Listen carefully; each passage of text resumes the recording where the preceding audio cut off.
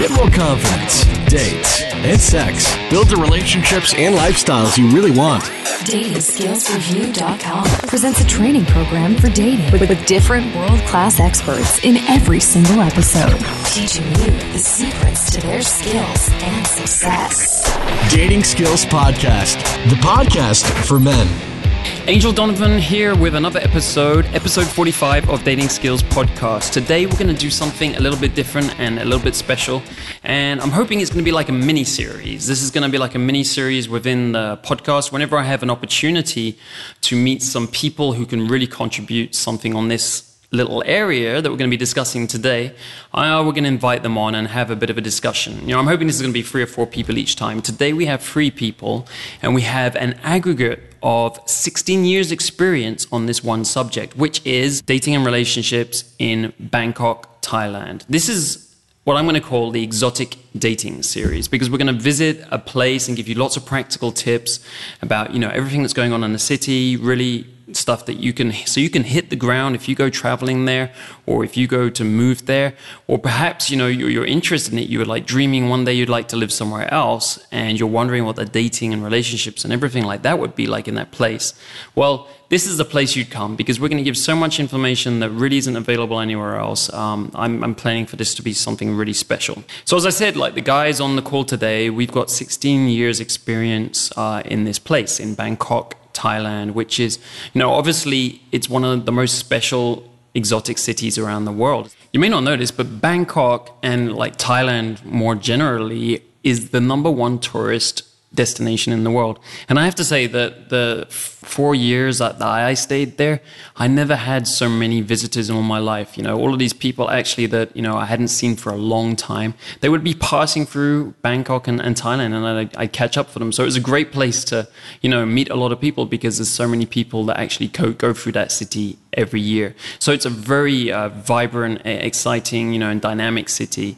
And that's why, you know, I thought it was a great place to start. Now, this is a monster episode. This is over 2 hours long. You know, when we got down to talking about it, we realized it was just so much to talk about. And in fact, we actually missed out on a load of stuff. So when you're listening to it, see if you can guess which bits we missed out on.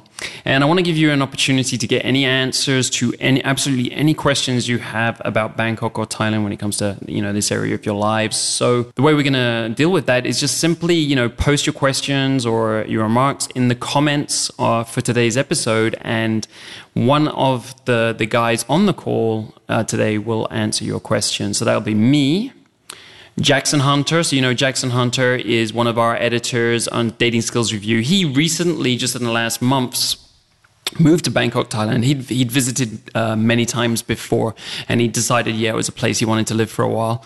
You know, so he's been there for a while now. So he's going to be on the call.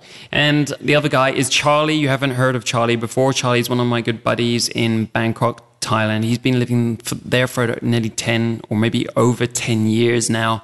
And so, you know, he's just got some crazy experiences there. And he's also, you know, he's got some experiences about stuff that doesn't even exist there anymore because it's been closed down or whatever. So I'm glad he's on board to bring that too. So, you know, if you want to get any other questions that we actually missed somehow in this call today, then simply ask them in the comments. And you can do that by going to datingskillsreview.com/DSP45, so number 45, so DSP45, and comment at the bottom of the page, and we'll get those answered for you. Now let's get into this monster 2-hour episode.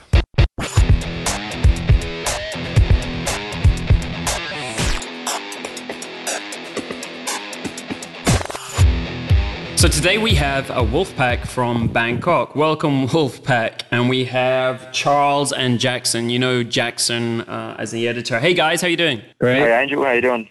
Hey, Charlie. Great to have you guys on. Jackson. So let's get a bit of background on you guys and your experience in Bangkok to get started. Jackson, if you could start out, like everyone probably knows, you know, you already because you've been on the podcast before. But can you give us a little bit of background about, you know, how long you've been in Bangkok and how long you've been studying this stuff? Yeah, well, quick background on my dating skills. I've been studying this now for about 10 years or so. For those who don't know, I met Angel back in 2003 in London. And we started learning a lot of this stuff together around that time, hanging out with other people, going out to a lot of bars and nightclubs. So we're doing this now for about a decade. Been in Bangkok for now just on 2 months, so still pretty new to the scene here, but it's a great city and having lots and lots of fun. Great. And Charles, how about you? Well, about 10 years ago, I went backpacking in Southeast Asia, and I traveled around for 6 months and ended up staying in Bangkok. I got a job here, and I started my own business.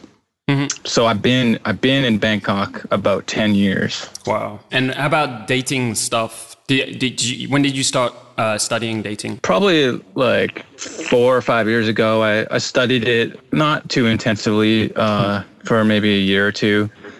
Kind of dropped off the wagon a bit lately. I've had a girlfriend for 2 years. Cool. Well, so we'll get into of course, the details. But of course, you were dating in Bangkok pretty much, ever since you were there, right? Before you even started studying anything. Yeah. I was out there going to clubs and stuff for quite a few years before I've even heard about game or whatever you want to call it. Jackson, what's the kind of, to give a bit of context about your relationships and sex life, like how is it today in Bangkok? What's the longest kind of relationship you've had? Have you had many relationships? How many sexual partners have you had? In Bangkok, I haven't really had any relationships. I've only been here for a couple of months, so I've been out on a number of dates here, hooked up with a few girls, but obviously in 2 months, nothing too serious yet. But, it's still early here, so we'll see what happens. But outside of Bangkok, I've had a handful of serious relationships, probably because I've spent a bit of time on the road and travelling and doing different things. I've probably had more like short relationships with girls, a few one-night stands, and with a few relationships around about a year or so. So I'd say I've probably had about 4 or 5 more serious girlfriends, number of sexual partners. Tough to say for sure. I'd say be around about the 100 number or so, something like that. And Charles, how about you? Back when I was living in Canada, I had one serious girlfriend for about a year and a half. And I guess sexual partners in Canada was around 10. And since I've been in Thailand, or I guess like since I've been traveling in Asia, including my time backpacking and including the time where I settled in Bangkok, I had maybe 2 or 3 like serious relationships about around a year or 2 each. Actually less than that, but my current one is about a year and a half. And sexual partners in Thailand and in the surrounding countries is around 170. Great, very clear stuff. So we got 2 pretty experienced people here. Obviously Charles has been in Thailand way longer than myself or Jackson. I was there for about 3-4 years. I actually can't really remember. A fair amount at that time. I had girlfriends. I was at the stage in like more girlfriends, or I had multiple relationships. So sometimes I was dating a few women at the same time. And then I had some partying times with Charles, going out quite a bit as well. A few phases like that. Obviously seeing more girls. And I left Thailand about a year ago, I think. That was that. So guys, let's dive straight into the club and bar scene and kind of give an overview of like, the different places you can go and what levels you can meet and all of that jazz. So Charles, why don't we start with you? Like, which are some of the like main areas you think are worthwhile going to in Bangkok? Any particular clubs and places like that you've enjoyed? Yeah, sure, man. Well, first of all, the nightlife scene here in Bangkok it's exceptional. It's just really awesome. We have a lot of friends who come here just to party. So if that's your thing, then you can have a great time in Bangkok. And I kind of see it as there's 2 different types of clubs and like bars in Bangkok. There's Thai style and there's Western style. So if you like Thai style, RCA, that's Royal City Avenue. There's Ratchada, and there's Thonglon, Ekamai. Yeah, and Western style clubs, they're around Sukhumvit, around Soy 11, our old stomping grounds, Yumi, Angel. Yeah, we spent a lot of time there. Yeah, there's also actually one of my favorite places is Khao San Road, which is kind of it's like where the backpackers go. It's where I started off when I first came to Thailand. I stayed in a hotel there, and I met a lot of people, and I had a lot of fun on that road. So it's it's like there's a few nightclubs, but it's just everybody's out on the street walking around, shopping and drinking and eating. And yeah, it's a good party for the younger crowd too. Yeah, that's a pretty good overview. So, you and me spent a lot of time in Soy 11, which is the main hangout at first. Later on, I spent a bit more time in Tonglo Ekamai for a few reasons. Jackson, where have you been hanging out, man? Well, I've actually just moved into a new apartment, so I'm quite close to Soy 11. Yep. I guess the way to explain it for guys who haven't been to Bangkok before is a lot of the people who come to Bangkok long term, a lot of the expats who move over here, they tend to live around Sukhumvit area. Mm-hmm. A lot of the backpackers that come here, they come here for just a week or so passing through while they're backpacking around, tend to hang around Koh San Road. There's a lot of cheap hostels around there, cheap bars. If you're into that sort of backpacker scene, then Koh San Road is an awesome place to go. Sukhumvit is a bit more upmarket compared to that. Well, a lot more upmarket compared to that. You can get some nice clubs around here. So I've been out in Soy 11 quite a bit. For people who don't know, like when we say Soy 11, that just means Street 11. The streets are named by the numbers. Right. So Soy 11 is basically like the party street around here. Right. You'll find a lot of Western people, a lot of upmarket clubs. There's also some laid-back bars. If you go out Friday, Saturday, you'll see the places pumping. There's people sitting out on the street. They have all these, I guess best way to describe them is mobile bars. They're basically vans that have been decked out and turned into bars. So they'll just park up along the side of the road, start serving drinks out of them. People sit down at the chairs. Very chilled out, laid back. You get places like Cheap Charlie's. Yep. So it's basically people just sitting down at seats and tables outside, having drinks, chilled out. People sitting there like shorts and T-shirts. It's pretty laid back. The other side of that is if you go to some of the clubs in the area, they're a bit more upmarket. You need to dress nicely to get into them. They might have cover charges working up close to $20 American or Australian to get in. Right. You often get free drinks for that as well. Like they might say cover charge might be 500 baht, which is $15 to $20. But for that, you might get a couple of free drinks when you go in. So it's not too bad. Right. That's a good overview. I like the point that, like you talked about, like Sukhumvit is the longest, kind of largest road in Bangkok, and that's where a lot of the expat life, the tourist life, some of the tourist life is a lot of the department stores, and it's a very long road with different soys. So, Soy 11, and then it goes up Soy 13, it goes all the way up to the 100 somewhere. And Soy 11 is pretty much in the center. It's not too far. It's a couple of stops from the center, and that's where, there's a concentrate stuff. So let's start talking about it. We've all spent a lot of time in Soy 11, and it's kind of one of the highlights for expats and tourists. There's a lot of tourist activity that turning up there as well. So, which is the best club? What are the best clubs along that road? Like, let's thinking about kind of like meeting girls. Like, for instance, Cheap Charlie's for me is not a place you go to meet any girls or anything. In fact, I personally spent very little time there. It's okay to go and chill with your buddies. Yeah, it might be like a place you go have a couple of drinks at the start of the night before you move on to like a better bar or a club somewhere wanting to meet some girls. For me at the moment, I think the best club on the area is probably Levels. From what I've seen, Levels it's a club that's in this like really expensive upmarket hotel. So if you go there, especially on the weekend, you get a lot of people there. So it's probably like a 50-50 mix of Western people and Thai people. So you get quite a lot of attractive girls in there. It's a bit more upmarket in that the drinks are maybe a little bit more pricey than what you're going to pay in the average bar. But compared to some of the other bars and clubs in the area, I think it's probably worth it. Q Bar is another more well-known club. I've been there a few times in the last few weeks. Personally, I haven't been that impressed with it. I found that it's quite expensive and there's not that many girls inside, so I'm tending to stay away from that one now. I found Levels to be better. There's actually a place behind Levels. It's called WXYZ Bar. I was in on Friday night. They're doing 500 baht entry and all you can drink in that time from 9 o'clock to 12 o'clock. So I was in there with a friend.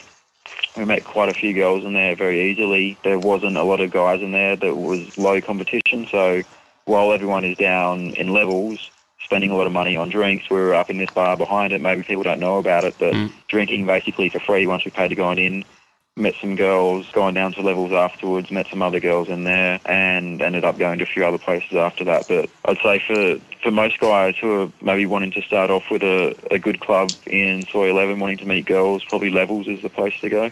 So from my experience, basically Q Bar isn't a place I would go very often because there's a lot of lady boys in there, and there's a fair amount of hookers, especially downstairs. They have like two parts, upstairs and downstairs. Some people will go to chill out upstairs. As Jackson says, it's kind of expensive, and there's not normally a lot of people in there. And just in my experience, it tends to be kind of focused on older guys looking to pay hookers, or mostly that scene. It may have changed in the year I've left, but that's primarily what it was when I was there. The other thing to say is like Levels has become pretty popular over just the last year. It was only set up about a year ago, but it was actually set up by one of the main promoters that we know, and he's heavily promoted that. He's very well connected, so that's why that's done pretty well. Before people go out, they tend to go to where this bar, which is opposite Levels, which Levels is in W Hotel, by the way. And Oscar's is like a pub bar. You can meet girls there. There's some nice girls there sometimes. And it tends to be the place people go before they go somewhere else in Soy 11, like Levels or somewhere else. So you kind of see the same crowd. And like Charlie, we can talk a little bit about the past, right? Because there's been a big change in Soy 11 just recently, which is, where did we used to? Yeah, it was Bed Supper Club was on Soy 11 there. That was our main place that we went all the time. But yeah, it's recently shut down, and it sounds like it's kind of been replaced by Levels, which I haven't been to, by the way, because I haven't gone out much since I got my girlfriend like a year and a half ago. But yeah, that was a great place. Did we talk about Nest yet? I cut out for a minute there, so I didn't hear if we talked about Nest. No, we haven't covered Nest yet. Is it still there? Nest is still there. I'm not sure. I was in Nest on Friday night, I think it was, and it was quite good because we were there with a group of people. I would say from the set out of it, like it's maybe not the best place to go and approach women, and that most people were sort of sitting down at the table in a group, and it wasn't too busy in there. But if you're already with some women, it would be a great place to go. Yeah, I agree with that. When I went there, and Angel, when we went there, most of the time it was one of the club crawl nights, so it was really packed, and there was a lot of mingling when it was super busy. But maybe it's not so super busy these days. Do you guys know if the club crawl is still going on? I've got no idea about that. Okay, so the club crawl was pretty much, I think, the main event of the month. It was a month, once a month thing in Soy 11. If it's still going on, you'll easily be able to find out about it, just like kind of Google it online. And that would be basically one night where you pay one fee and you go to Bed Supper Club at the time, but now it would be Levels and Nest and Q Bar. And it was the only night in my mind that, Q Bar was worth going to, be packed, and Nest would be packed.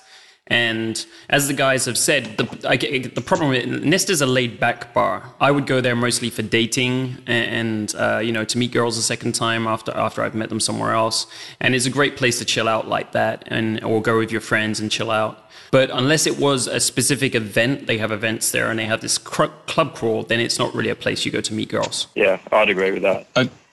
One thing I will say about Cuba, I was just saying it wasn't the best place to go, but we found that on Wednesday nights they're having model nights in there. I don't know if it was the same when you guys were going out there, but we went there on a Wednesday a couple of weeks ago, and basically there's a lot of models who live in Bangkok, especially girls from Russia and Eastern European countries. So they'll be hooked up with model cards from their agency, and a lot of the nightclubs will give them free entry, free drinks just to get them in the door, and use that as a sort of promotional tool to get guys coming in and spending money on overpriced drinks. So when we were there a couple of weeks ago, there were quite a few attractive girls in there simply for the free drinks. We were talking to a couple of girls from Russia, Denmark, and they were like, we've had 15 free drinks in here tonight, and they'll go there just for that. But that might be worth checking out if you're looking for somewhere to go midweek. A great point about the models. Like, there's a lot of Eastern European models now in Bangkok. Basically, think like lots of tall white girls, right? Because they want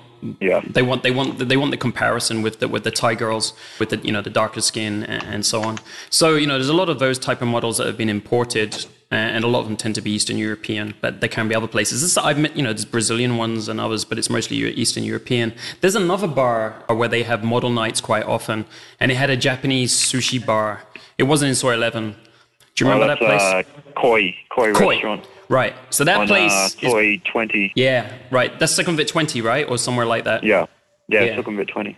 That's a good place to meet those types of girls. I can't remember. I think it was Tuesdays and Thursdays at the time, but you'd have to check which nights it was. Yeah, and that was Wednesday at the moment. So I was actually in there a couple of weeks ago with a couple of guys, and we joined a group of models at the table because they get free food, free drinks, and then they normally head on to Q-Bar afterwards. So Wednesday night seems to be model night. So yeah, good place to go. There's quite a few attractive girls in there. So going back to Bed Supper Club, Bed Supper Club was the icon club for maybe 10 years in Bangkok. And it was like all the tourists would end up there.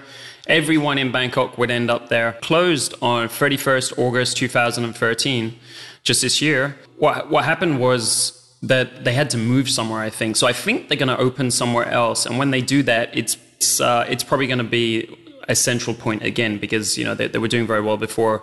They were very successful at what they did. The other point to note is that they've actually got bed supper clubs around the world now. Singapore, where else I've seen them. Anyway, so it's kind of a company, and they've on the success that they had in Bangkok. So what else is there to say about Soy 11? I think that's kind of the roundup. Apart from, one last thing is, like, there may be more of an emphasis on paying now, but everyone I knew, and when I was there, we didn't really pay to get into the clubs. Charlie, like, that was kind of the situation, right? Yeah. If you know somebody or you got like a card that you got from your friends, you could get in for free. So they have these VIP cards. Some of the hotels have them, or you can, meet promoters. If you're going to a place regularly, you can get a card from there. That was Bed Supper Club. I imagine Levels is the same. So if you're there for a while, you definitely want to try and get hooked up, because if you're going there every night like we were, it would get very expensive, paying the entrance fees every night, which is, how much is it normally? I don't know. I think it's like levels you can get into for free. There's no cover charge to get in there. Okay. If you go to Cuba, the cover charge basically depends on who they've got as the DJ that night. So if you go there with a well-known DJ, I think we had to pay 700 baht to get in, which is quite expensive for Bangkok. A lot of clubs, you'd be looking at more paying sort of like 200-300 baht cover charge and maybe a free drink with that. Right. So there's 35 baht to the dollar roughly. And, so we're talking $10 upwards. So if you're going out every night, it can start adding up. Yeah. So another place that we might want to mention is, well, can we go away from Soy 11 right now? Yeah. It's what's it called? That place? There's another area that has a lot of nightclubs. Silom Soy 4, is it? Right. And that's that's near the SkyTrain. There's a lot of gay clubs there. Mm-hmm. But there was one like really good sort of Western style house music club. Right. What was that called, Angel? Damn. As you said, I was hoping you would know. I don't remember. It's 3 floors. Is it in Soy 4 though? I'm not sure if it's in Soy 4 or Soy 6. I think it's Soy 4. Yeah, you're right. Maybe it's Soy 6. Yeah, like the other clubs on that street are all gay clubs, but this is like the one club you might want to go to there if you're not gay and you're interested in meeting girls. Yeah. I'm sure the name will come to me like as soon as we stop talking about it. Guys, we'll put it in the show notes in the usual place. So, don't worry. If we can't think of the name, we'll put it in the show notes for you. But that club, it's like a 50% Western Thai mix. Yeah. There's dance floors there, which is a good thing. When you're in Bangkok, a lot of clubs don't have dance floors. Mm-hmm. The Thai style clubs don't have dance floors, and I try to avoid clubs like that.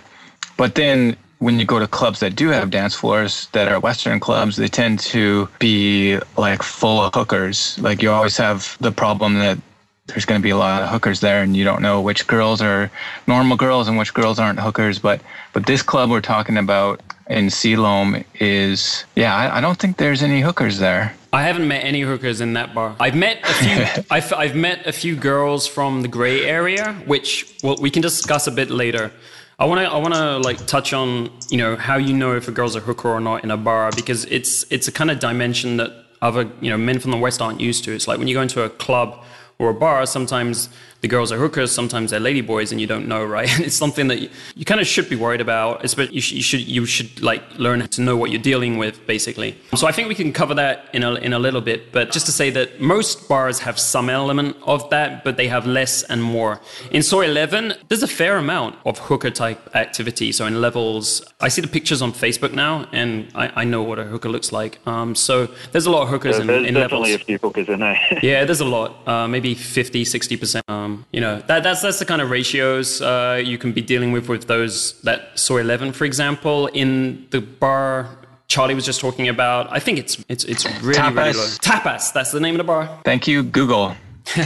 Yeah, so the Western clubs we're talking about on Soy 11, Sukhumvit Soy 11, what do you guys think? Do you think maybe like half the girls there might be working? Yeah. Maybe half the Thai girls. So if you go to a club that's 50-50 Western and Thai, so maybe half the Thai girls are working, so you're looking at maybe 20-25% of the girls in the club might be hookers.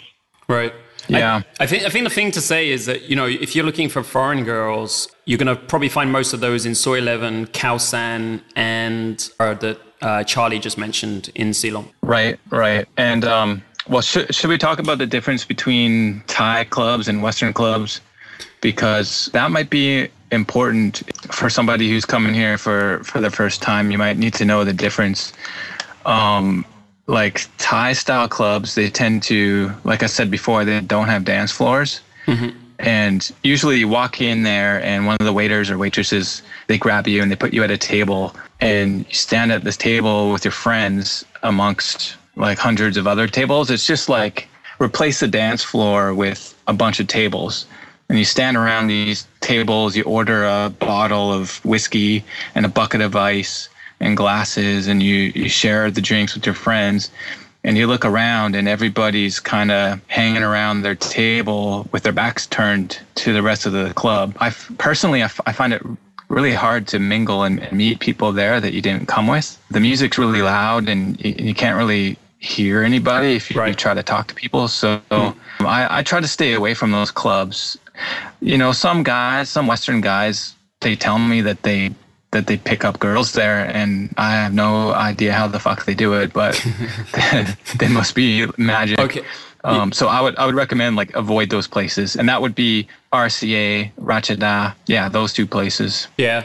So I've got some little anecdotes from that stuff in a minute. But Jackson, have you been to any of those clubs like Tongloor, Ekamai, RCA, Ratchada, any of those areas which are Thai clubs basically? I haven't really been out a lot in those places. From what people have told me, they're not the best places to go, same as what Charlie is saying. But I think with RCA in particular, like it's a very young crowd. You guys probably would know more about that than I would, but it's maybe a lot of college and university age kids around there going out for a night. Like there's not a lot of Western people there. There's not really a lot of foreign people who are there hooking up with the Thai girls. It's more like a Thai club, and they sort of stick to themselves in that area. Different people there. There's not more. So I think I've spent more time in the Thai areas than you guys, because I had a few Thai girlfriends which were pretty active partiers, and I used to go and party a lot with them. So the RCA scene is a little bit younger, like Jackson mentioned. So you have one main hip-hop club there called Route 66, where you see more foreigners. They changed pretty quickly over the last few years. Before there weren't any, but now you see more foreigners there. There's another club, Slim, where you see some foreigners. As Charlie was saying, it's inside the club, it's pretty hard to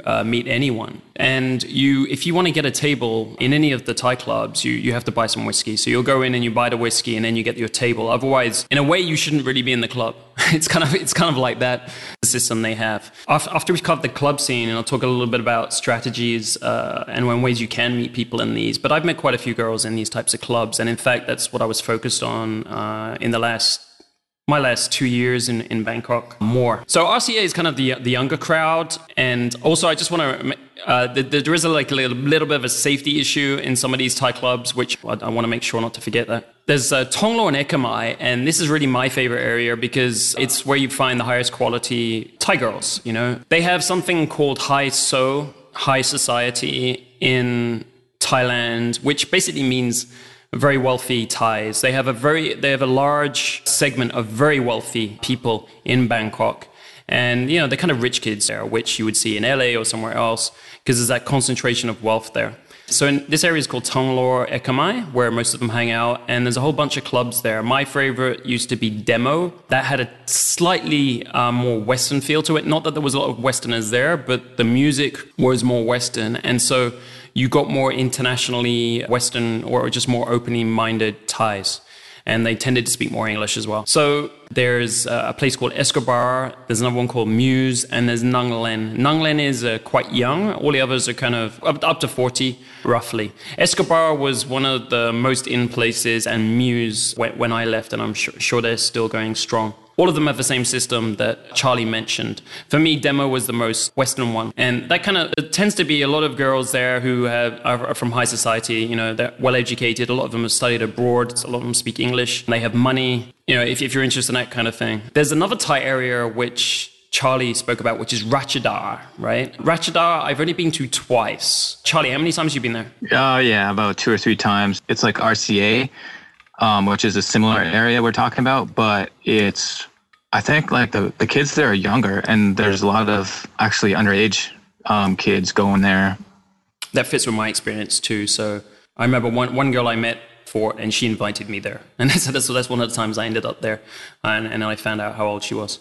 The one thing I would say that's interesting about that place is a club called Hollywood, which we ended up one night, because one of my friends visited, and he took me to a go-go bar, which we'll talk about in a minute. And he was talking to some of the girls, and they said they go to Hollywood after they finish. So he was like, hey, why don't we go there and see what that's like, you know, just to kind of explore Bangkok. And we ended up in this club called Hollywood. It was a pretty crazy place. You can imagine, like, it's kind of where all of the dark side of Bangkok goes after they finish working. There were, like, guys who looked like heavy pimps with tons of chains and tattoos all over their bodies, with circles of girls around them. And we were the only foreigners there, and we kind of stuck out like a sore thumb. But it was an interesting, just kind of like, wow, this is a crazy side of Bangkok we're looking at right now. So that's the only thing I really saw about Ratchada. The other clubs were unremarkable. Have you guys been to other afters clubs a bit similar to that? What's that, late night clubs? Yeah, like after, say, I don't know, 2 o'clock in the morning, 3 o'clock in the morning. There's one on Soy 11 called Bash that I've been to a couple of times.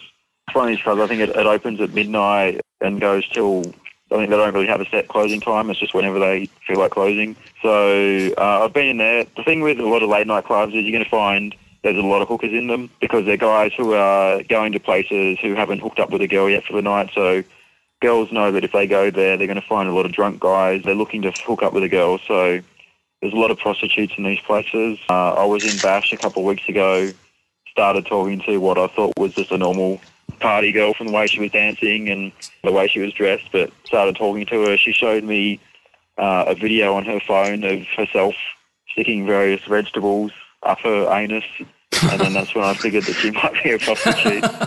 And I left the situation there. But you get some crazy girls in some of these late night places, I think. Right. I think a nice rule to go by is, like, because you just brought that up, the later you go out, the higher the ratio of hookers and prostitutes, no matter where you go. Yeah. So anything after 2 or 3 o'clock in the morning starts getting really like 80%, 90% and upwards. Yeah. Even on Koh San Road, which is generally a good place to go, like, you don't find that many hookers in the bar, because they're normally like, they're bars where you sit down at a table. So there's not really a lot of hookers in these places. If you go to them late at night, like, there's a few Irish bars on the corner. And if you go in there late at night, like 2 o'clock, it's probably 90% hookers from what I've seen. That place is worth mentioning. It's called Gulliver's. Is that the one you're talking about? Is that the one on the corner? Yeah, that's Gulliver's. Yeah. So I think anywhere you go late at night, you're just going to find a whole heap of hookers, whether it's just on the street, in any bar. It's going to be something you're going to have to deal with. So just get used to that idea as well. Right. Well, and it's not necessarily a bad thing, depending on your style. Like, a lot of the girls with questionable morality, you can call them hookers, you can call them opportunists. They can just be sleazy girls. Some guys will have a lot of fun with them, and I did for my first few years. I went to the after hours clubs all the time. Yeah, like, it's a shit show. Everybody's totally drunk. There's tourists, like, sleeping in the corner and like girls dancing on the tables, and like it's fun, man. It's fun if you're into shit shows, and you can meet lots of girls there, and sometimes they want money, sometimes they don't. If you do want to find a place like that, they're super easy to find. Just anytime you leave a normal club, a normal Western club that we're talking about before, there's going to be taxis outside. They're going to be grabbing you and trying to get you to go to an after hours club, because they get commissions. If they drop you off there, they get paid like 300 baht. So that's really good for them. Actually, sometimes it's hard to get a taxi after you go to a normal club. It's hard to get a taxi that will go and drop you off at home, because they'll just try to push the after hours clubs on you. And you might want to go to an after hours club too. You might say like, take me to Scratch Dog, and the next thing you know, you're at Spicy, which is another after hours, because they get a bigger commission when they go there. And you're like, what the fuck, man? Didn't tell you to go here. And then you just get out of the cab and you storm off, and then like and then you make a big scene, and then he starts yelling at you, and you get a little scared because all the other taxi drivers might, get pissed off, assume that you're being the jerky foreigner. Right. Yeah. So yeah, the after hours clubs are almost always sleazy, but they can be fun if you like shit shows. Right. So like the biggest one, and it's the one that the taxi drivers push the hardest, and that's probably close to 95% hookers in there, or as you say, questionable, because it's kind of and in the West we think it's a binomial. It's like 1 or 0. It's like you're a hooker, you're not a hooker. In Thailand and in Asia in general, there's more of a sliding ratio. There's pure prostitution, and then there's like people in the gray area, and it's a bit more murky like that. So one bar you mentioned there was Gulliver's. That's kind of like what I call a beer bar, and there's quite a few of those, and they tend to have a lot of hookers working in them. There's one in Soi 4 in Sukhumvit. Is it Soi 4, Charlie? Yeah, probably. That's where the go-go bars are, and then there's a few beer bars. Full of hookers in Soi 4. Yeah. Okay. Soi 4, Soi Nana, that is Hooker Central. Right. Okay, that's go-go bars. So that's not it. It's actually on the other side. So it's probably like Soi 3 or Soi 5. But anyways. Oh yeah. So like, since we're talking about that anyway, well, quick tip for the taxis is just like, as Charlie was saying, you got to be careful. Monitor where you're going when you get in the taxi, and just keep telling him where you're going. And because he sees is just like, he may lie to your face that he'll be like, hey, you're in Bed Supper Club, when in fact you're in Spicy. So if you don't know what the place looks like, you might end up in the wrong place too. So that's something to be pretty careful of. So anyway, let's, quickly, we've spoken about a few of the after hours there. Which you can go on partying till like 12 o'clock the next day. I think Spicy closes at 6 or 7, and some of the others. Yeah, but across the street from Spicy, like when Spicy closes around 6, Swing Club opens. Right. Yeah, and that one opens, and you can stay there till like noon, and it's a complete shit show in there. It's crazy. Jackson's been in there. The first time he came, and you remember that, Jackson? Yeah, was that Spicy? We went into Spicy, and we ended up in, is it called Swing? Across the road, you go up in the lift, and that was a real crazy shit to Bangkok with. Yeah, so that was a place that was, I think we were very drunk when we went there, and the place was just full of hookers, I think. Yeah. I was pretty much just disgusted when I walked in there for the first time at what the place was like. It was very sleazy. But it's something that was worth seeing. So if you go to Bangkok and you're looking to have a big night and you want to get a different take on some of the sleazier nightlife of Bangkok, then it's worth going and checking out these places. And of course, if you want to party a long time, you're going to end up there. You tend to get a lot of visitors in Bangkok. So, and I guess it's always good to show them a long party night all the way through to dawn. It's one of the things you got to do. You're going to give a roundup of the clubs in the after hours clubs. Okay, so yeah, quick roundup of the after hours clubs. There's Spicy and Swing, and those are super, super sleazy, but they're fun, and they're pretty big too. Climax is in Soi 11. So if you're at those Western clubs that we were talking about before on Soy 11, you can just pop on down there to Climax when they close. And that's in the basement of the Ambassador Hotel. There's going to be a lot of hookers there too. It's probably like 80 or 90% working girls in that club. There's also Scratch Dog, which is kind of more like a Thai style club with a lot less hookers than all the other after hours clubs. Of all the after hours clubs I can think of right now, I'd say Scratch Dog has the least number of hookers, and club with a lot less hookers, probably the least number of Westerners too. And they play like kind of house and electro music there. So in any of these clubs, you can just tell the taxi driver, just tell them the name, they know where it is usually. Did I miss any? There's one you missed, which is actually really hard to find, and I didn't find it until like my third year when I started focusing on Tonglor. And the only way I found out was like some girls from Demo took me there one time, and they seem to try to keep it in mind, and I didn't find it until like my third year.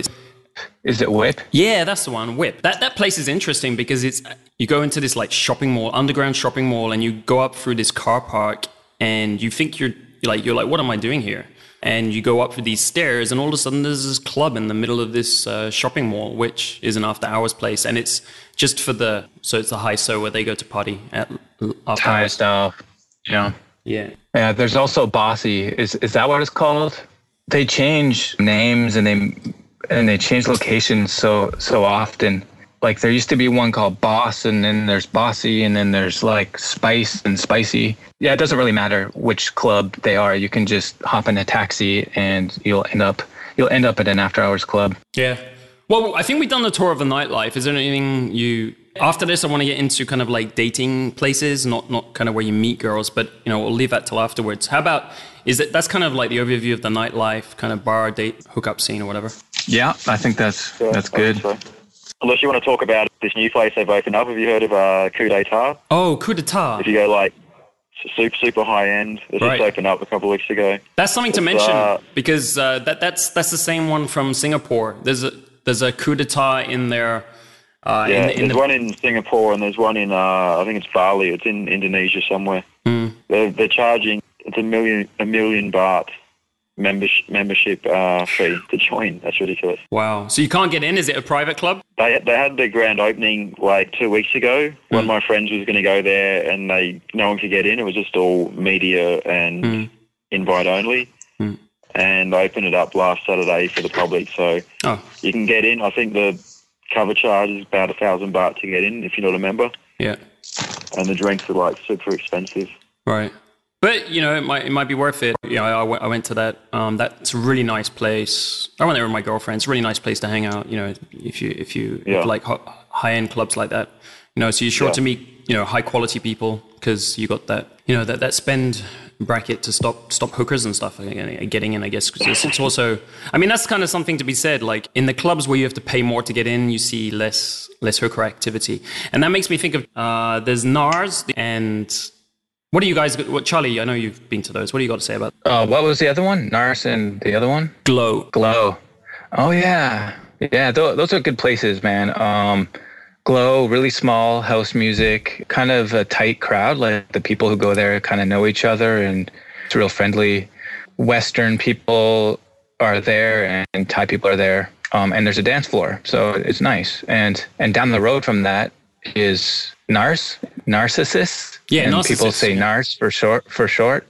And there's also another club that's in that same building. Can't remember the name, but it doesn't matter. It's like they have like 3 different rooms. It's huge. Yeah, it's pretty big. One of them it's like I can't even remember. Like it's really fucking loud hip hop. Like you can feel your ears getting damaged as you're in there. It's the loudest place in the city. And then they have like trance music in a different room downstairs. And then there's another room that nobody goes in, which seems to be like sometimes they have live music there. Mm. I think there's less hookers there. Like there's probably a few, but it's kind of a young crowd and like hip hop crowd. And yeah, like I met a few girls there and yeah, I liked it there. What do you think about it, Angel? It stays open really late. Right. I met a couple of girls there. Typically after Bed Supper Club used to finish about 2 or 3. If you go straight over there for about an hour or so, it doesn't get too sleazy. So there was some interesting girls, maybe potentially to meet at that time. And then it starts going downhill as people get more drunk and, some people go home and new people turn up. Yeah. Okay, so how about the daytime? What do you guys think of meeting girls in a day?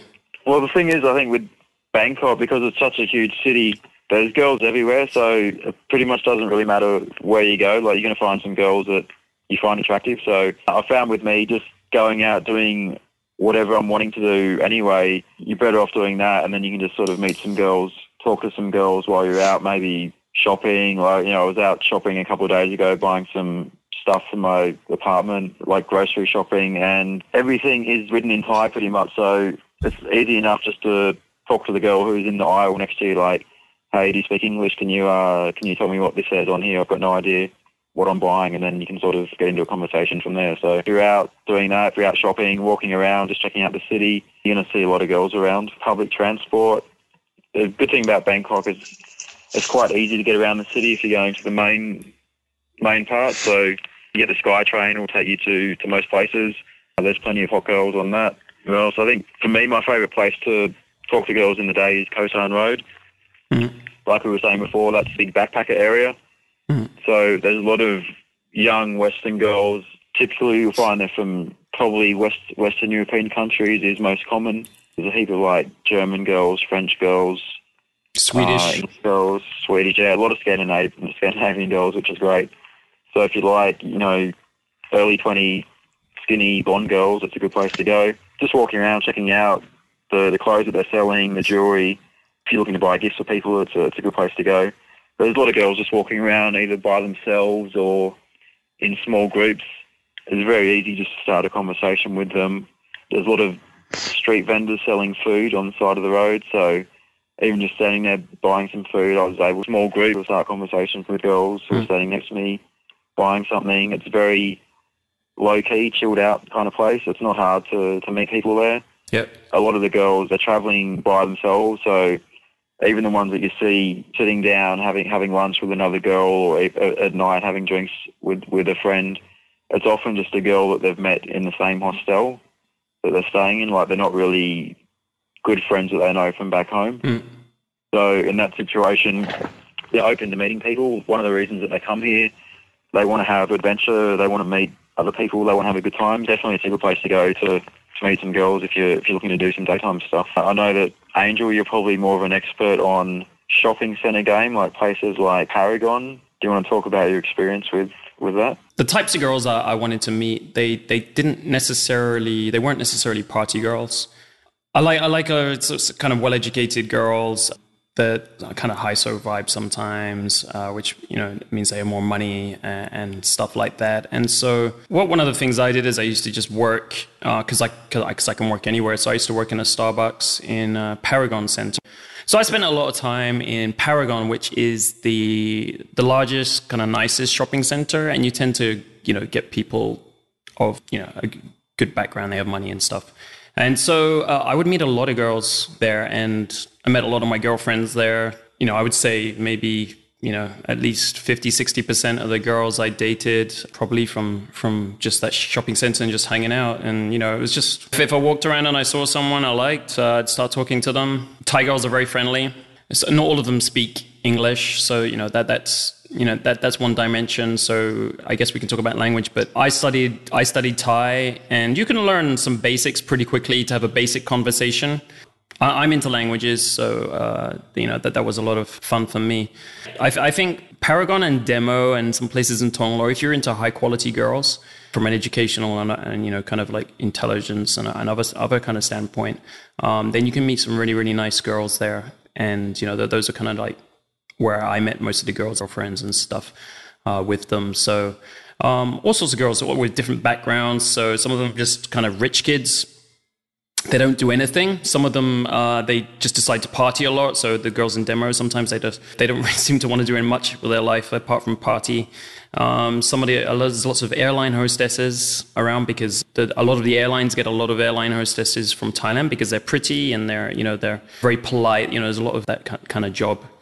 So yeah, and the other place is Central World in terms of shopping centers, and there's another one called Terminal 21. So I met a few nice girls in Central World and a couple in Terminal, but Paragon tended to be a place where I met girls I felt were of a higher quality. So that's kind of my story. Yeah, there's a couple other places where I found that are quite good. Emporium is another supermarket that I found, another shopping centre that's got quite a lot of high-quality girls. Big department store in there and plenty of other shops, a bit more upmarket. The other one that I've been to that was interesting was MBK. It's maybe hard to describe that place. It's, what is it, six levels? 5 or 6 levels. Yeah, it's 6 levels of what Charlie would call a shitstorm, right? Yeah. It's a lower quality place in that, like, a couple of floors, they're just set up as markets, so there are people in there selling basically their shit products. Thai people, they pay their fee to set up, and they're selling shitty T-shirts and fake rip-offs of name brands and all sorts of shit like that. There's one floor, it's just dedicated to, like, mobile phones. It's a very busy place. There's a lot of girls working in there. I was talking to Charlie about this place the other day. There's a lot of girls just working in the shops that are very bored. They're just sort of texting on their phones, watching DVDs on the little portable DVD players that they take to their work. They don't really give a shit about their job. They're just in there killing time. So I think they're quite easy to approach some of those girls. And there's a lot of tourists in there. It's one of the places tourists get told to go and check out if they're looking for bargains and things that they want to go buy. Check out MBK. So I found a lot of attractive Western girls in there, Russian girls, probably models in there. The thing with Russian girls, you see a lot of them, they come over here as models, but the other side of it is a lot of them are prostitutes. There's a big market for Western prostitutes here, and there's also a lot of Russian mafia working here in Thailand. So there is a lot of Russian prostitutes, so just keep that in mind when you're going and talking to them, thinking, this is obviously a Russian model, but chances are she could be a hooker. Right. Some very nice Western girls in there as well, so that's maybe another place worth checking out. Yeah, so there's a couple of after-hour clubs we missed, which were Insomnia, which is by Sunrise Taco near Times Square on Sukhumvit. Similar to the others, Mix, which is a newer one. It's in the bottom of the Intercontinental Hotel. And I think that's kind of something that's interesting to mention, is that there's a lot of these like under hotel bars. I've been to a few of them, not that many, but I think there are lots in Bangkok. Like all the major hotels seem to have them, Novotel and so on. There seem to be a lot of hookers in those kind of places. That's kind of been my experience. One of the best ones where people tend to go more, and there's a slightly lower ratio of hookers to normal girls and so on, is Mix. And that was quite popular when I left about a year ago. Not sure if it's as popular today. I have no experience. I haven't been there. A couple of people told me they've gone there, and they say that it's quite a lot of hookers in there, so it may have changed a bit since you were there last. There's a lot of hookers. So there's probably 80% after 2 or 3 a.m.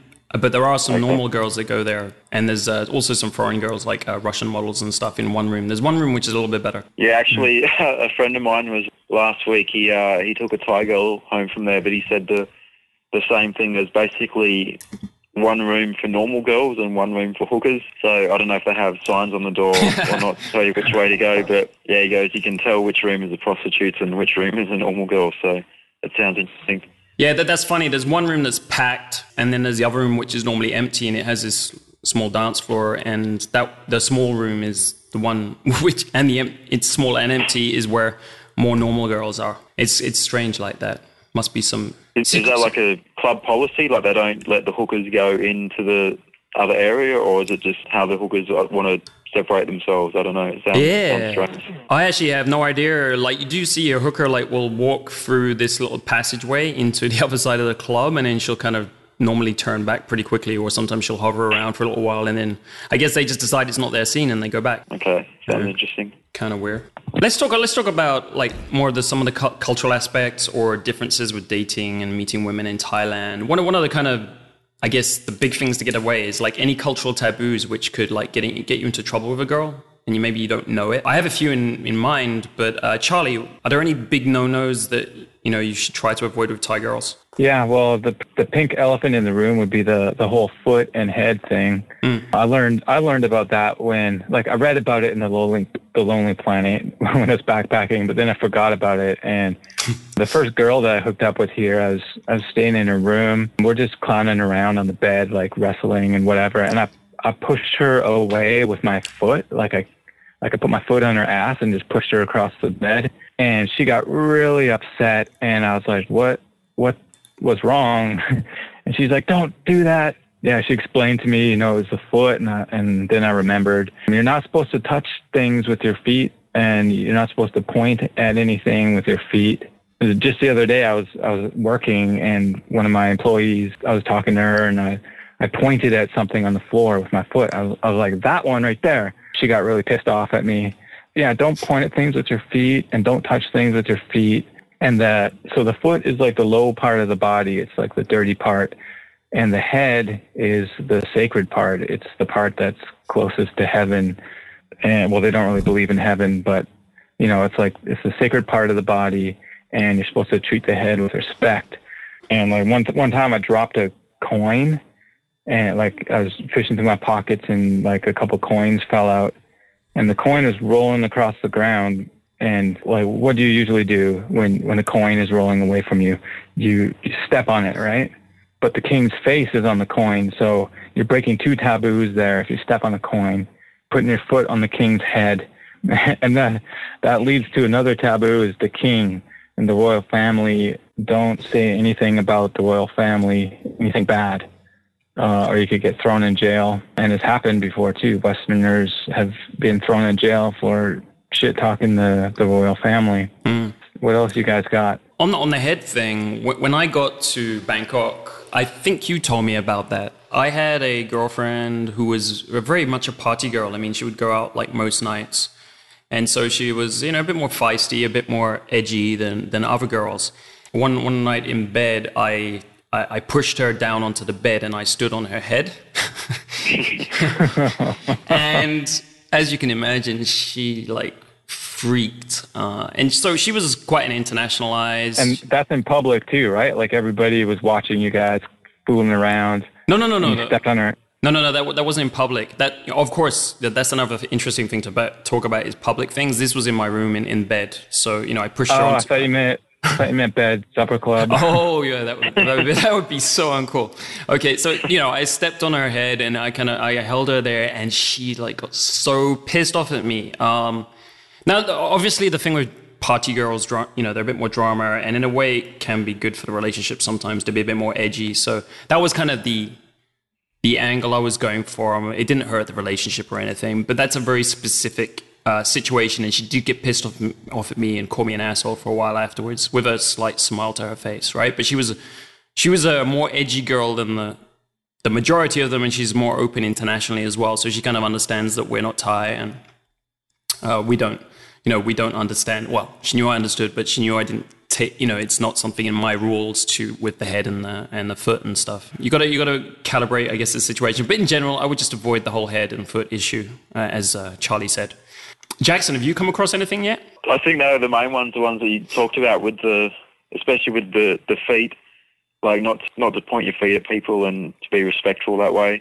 I don't know. I think for me, like this, maybe not cultural taboos, but just being respectful in general, and like you were talking about before about things in public, I think they're very concerned about how people see them in public and how their reputation is.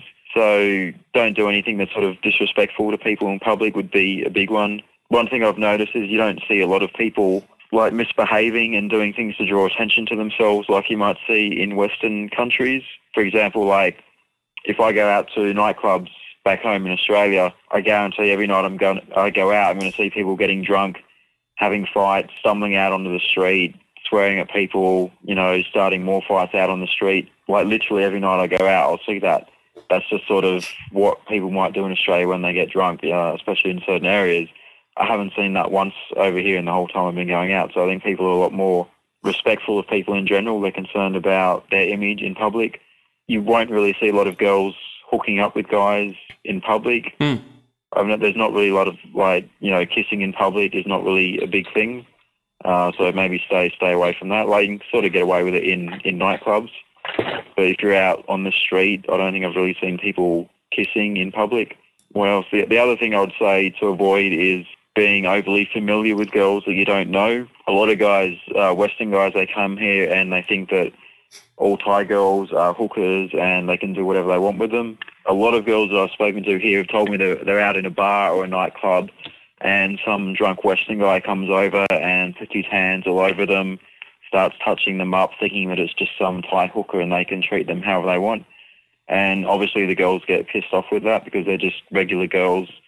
They're not hookers, and it makes them feel disrespected, like they're a piece of meat.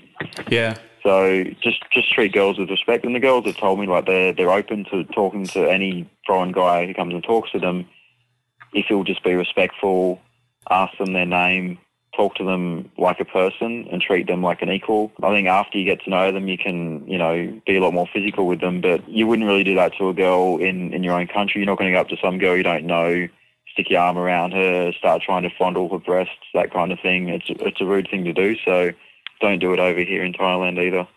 Yeah, you bring up some great points. And I think one of the main, I feel that because it's in a way, because it's the Buddhist thing that's embedded in the culture, I think it's kind of like they have very high social standards for behavior. Like if you see someone misacting socially, so they kind of lose control and they start yelling at people or they do anything negative like that, it's like giving negative emotions out. I find that Thai people are more sensitive to that, a lot more sensitive. And they're like, oh, what's that person doing? He's just yelling and he's not being nice and he's not in control of his emotions. And he's not being respectful. He's not being polite. And they really look kind of down on that. I mean, it's not, I wouldn't say it's looking down because the other aspect of Buddhism is you're non-judgmental, but it's just kind of like, that's wrong, and they don't feel comfortable around it and they're going to try and avoid it, right? They'll just try to avoid that kind of behavior because it's inappropriate, basically. In a way, I see Thailand is one of the things I like about it is they kind of have very high standards for socializing and, respect. And these are, for me, they're great attributes for anyone to learn, whether it be in dating game or just in general life. I think you've got a lot to learn from being in Thailand and relating to Thai girls and Thai guys because they have some great standards around that. The other thing that, Jackson just mentioned is discretion. That's another important thing I looked at, and that's kind of applicable a bit more to Asia in general as well. But when you're hooking up with a girl or getting physical with a girl or anything, or even like, if you're becoming girlfriend and boyfriend, especially there's a continuum in Thailand. You go all the way from hooker, which is their standards for the way they live are obviously extremely different because of their lifestyle compared to the normal girl. And somewhere in the middle, you would get a girl who's kind of like balanced, like you'd think she was balanced based on your Western standards. And then you'd have another extreme, which is more traditional. So if you go to Tonglo, if you go to the more Thai area, you'll find people are a bit more traditional. And, they're not as cool with some of the behaviors Jackson talked about. They'll be kind of horrified in some places. So one example I'm thinking of, like, I started dating a girl I met her on actually Koh Samet, one of the islands. So, she's just a Thai girl who's, she comes from the Thai world more, some of the Thai clubs we talked about. She doesn't go to any foreign clubs or anything like that. She didn't speak very good English, actually. I was taking her out. I think I was only on my third or fourth date, but, we got to this point where we're holding hands and she's coming around my house and, so, but in public, I still had to be kind of careful with her, because she didn't want everyone to see what was going on and stuff. Like she's kind of from that, it's a lot more discretion is required. And a guy I know, didn't know him very well, I bumped into him on the street and he went to just go and hug her and she was horrified, because it's something she's just not used to, and she's not used to meeting a lot of foreigners either. She'd never really spoken a lot to a foreigner apart from me. So I had to go, whoa, hey, because you could see from her face that she was reacting very badly to that. So I just say, hey, you got to be a bit cooler with the girls who aren't used to foreigners and stuff. So that's an example where you got to be a bit more discreet about physical touch. Obviously that's a bit more of an extreme example, and you'll find, depending on the type of girl you're dating or you're seeing or you're meeting, that it's a bit different. Another girl I was dating, a quick example, she was an airline hostess, so she spoke English. She'd obviously traveled, she'd been to lots of places around the world. But she was also very high, so kind of that background. And, on our second date, I held her hand, and that was pushing her personal boundaries. That was pushing her physical boundaries. And she immediately said, like, oh, what's going on? You're holding my hand. Even though we'd had a good vibe and everything. And I had to, I had to work over that and get her used to it in a more like dominant frame pushing approach than I would normally elsewhere in the world, to get her over it and to get her to feel comfortable with that. So that's partly because it's in public, but it's also kind of a comfort zone some of the girls have. So Charlie, you've been in Thailand a long time. What kind of examples of this or other aspects that you found different can you give? Well, I'd just like to add to what you're saying there. Like you were stressing how there's like a continuum. There's like it's like a big spectrum. So some girls will be really slutty and open, or not necessarily slutty, but like the party girls, you can throw them around and you can get away with more with them in public. And not every girl is like the air hostess that you were just talking about, like holding hands. Yeah. In my experience, like that's really, really extreme. But yeah, it's usually like somewhere in the middle, maybe a little more towards that end. And I've also noticed that we kind of touched on it earlier, that Thai people are really conscious of people watching them. So like if you're like in a mall and you're talking with a girl, I think the girl's going to be really conscious that like you're standing there in the mall and she's talking to a white guy, if you're a white guy like me. And there's kind of a stigma with that in Thailand. It's like every time you see a white guy with a Thai girl, people think, they think, okay, is that a hooker, or is that guy paying her to hang out with him? Which it's not always the case. Like most of the time it's not, but people do think that, and the girls are aware that people are probably wondering that about her if she's seen talking to you. So that would be like in a mall or something. But if you're in a nightclub, like in a upper class Thai style nightclub, and you happen to be talking to a Thai girl who's there with her group of friends who are like guys and girls, and maybe like their high school friends, and you go over there and you start talking to her, just be conscious that she is also being conscious of that her friends are watching her, and she might not like that. Like she might, like if you're alone with her, she might be cool and she might want to talk to you, but you might get a bit of a barrier if it's like that. So you have to watch your behavior. Can't do anything outlandish and stupid and really flashy like we were talking about before. Behave yourself and be polite, and maybe say hi to her friends too. And yeah, don't draw attention to the two of you standing there talking. She might get shy. And also we're talking about the whole conflict avoidance thing in Thai culture. It's really frowned upon if you have conflict with somebody, especially if it's public conflict. And maybe you've heard about Asian cultures and saving face. The Thai people tend to avoid arguments and direct conflict with other people. Yeah, so the whole area of conflict avoidance and resolution really comes out in some interesting ways, especially in relationships. This is where you learn a lot about Thai culture and some of its intricacies. And I know both I and Charlie have kind of some stories in relationships, and you learn a lot from these relationships. I think there's some good things you learn, like about conflict avoidance and how to handle things more appropriately in a better way to preserve trust in the relationship. So that's something that I think I learned from Thailand and dating Thai women. But I know Charlie has, a good example of one of the situations you can come across, which is, the different ways Western and Thai people can look at lying and conflict avoidance, which I think Western guys could find very confusing and annoying. And so anyway, Charlie, it would be cool if you could tell us that story. Well, I'm not really sure if that story is about conflict avoidance. It's more of just like a story about lying and unhealthy and untrusting relationship with someone. I met this girl at 7-Eleven, and we ended up dating, and I was dating other girls, and she told me she wasn't dating any other guys, and she kept asking me to be her boyfriend and to be exclusive with her, and I kept saying no. And after a couple months, I finally said yes. And so all right, cool, I got a girlfriend now. It's me and her, and we're exclusive. But then she kept she kept disappearing for a few days, or she wouldn't answer the phone. There's a lot of times where I was kind of getting to be suspicious about what she was doing. She told me she had this business, she owned a restaurant in Hong Kong. So that was her excuse for disappearing for a few days. it was just really suspicious. And at one point, when she was sleeping, I took her phone and I plugged it into my computer and I downloaded all her text messages. And then I just read them and found out that she was a hooker. She used to work in this bar. She knew a lot of guys. And I just read messages like, come to my room and suck my dick. How much money do you want? And I found out that the place that she's staying at, her apartment, was actually one of her boyfriend's apartment, who he lives in another country. Mm-hmm. And he's really rich, and he's letting her stay in his apartment while he's gone, which explains why she never let me come to her place. And the Mercedes that she wrecked was actually his. And when she told me that she was going to do some business in Hong Kong, obviously she went to a beach with some guy, one of her clients.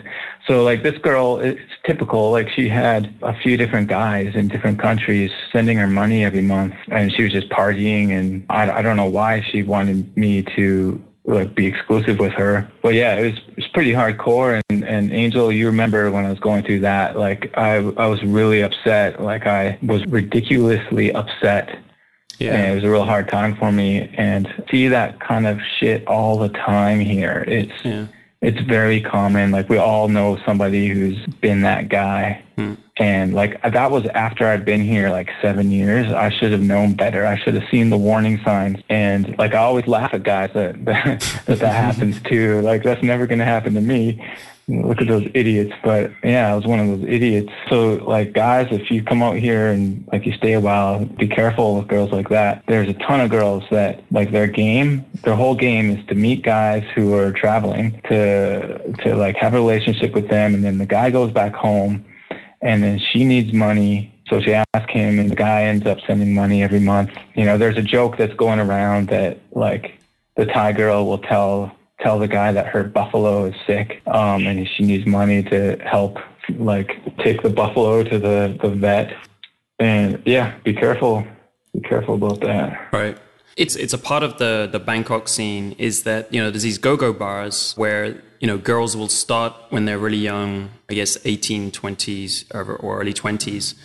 And they'll be working there for a while, and then they'll get it seems like what happens is they get some clients who really like them. And, those clients start sending them money. So they kind of get set up, and then they leave the world of the go-go. And then I think a lot of them, because they're so used to partying, they've kind of been trained to be hardcore partiers because that's what they've been doing for the last, all their working lives. They will start partying in places like Soy 11. So that's why you see a lot of hookers, or kind of ex-hookers, this gray area where they have providers in other countries, and they've got this lifestyle where they have tons of money. They have a Mercedes. There's loads of girls. They look like they have loads of money, and they have a nice apartment. And they don't work, those are all red flags. Red flags, yeah. Yeah, all red flags because she's probably got money sent to her. And then the other thing that Charlie just brought up, the disappearing thing. So if you ever start seeing a girl and then she disappears, basically she's not answering SMS or a phone, that's a huge red flag. Because that means that her provider came into town, and she either went to the beach or she's at the apartment with him, and she can't reply to your messages, of course, because he's more important because he's paying for her lifestyle.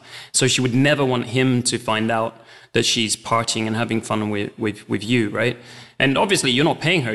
On some levels, some of these girls, it varies, but they actually want a real boyfriend and they want real love. But, because of their background, their economic background and everything, they need the providers. So I guess they feel in this really difficult situation where they kind of want to evolve to a normal relationship with some guy, but they have all that background behind them too. You can see how complicated their life is. They're trying to keep secrets from everyone. And, with Charlie's example, I actually said to her many times, and this is why we came up on this, because of this conflict avoidance, or just lying as a different thing in Thailand, is that he would show her the messages and stuff that he had on her, and she would still deny everything. Yeah, that's right. I kind of forgot about that. I think this was a pretty traumatic experience for me, and I kind of just avoided thinking about it, so I forget about the details. You probably remember them more more than I do. But yeah, now that you mention it, I remember, I don't know if I was showing her the message, but like I would maybe quote it word for word and she'd keep denying it.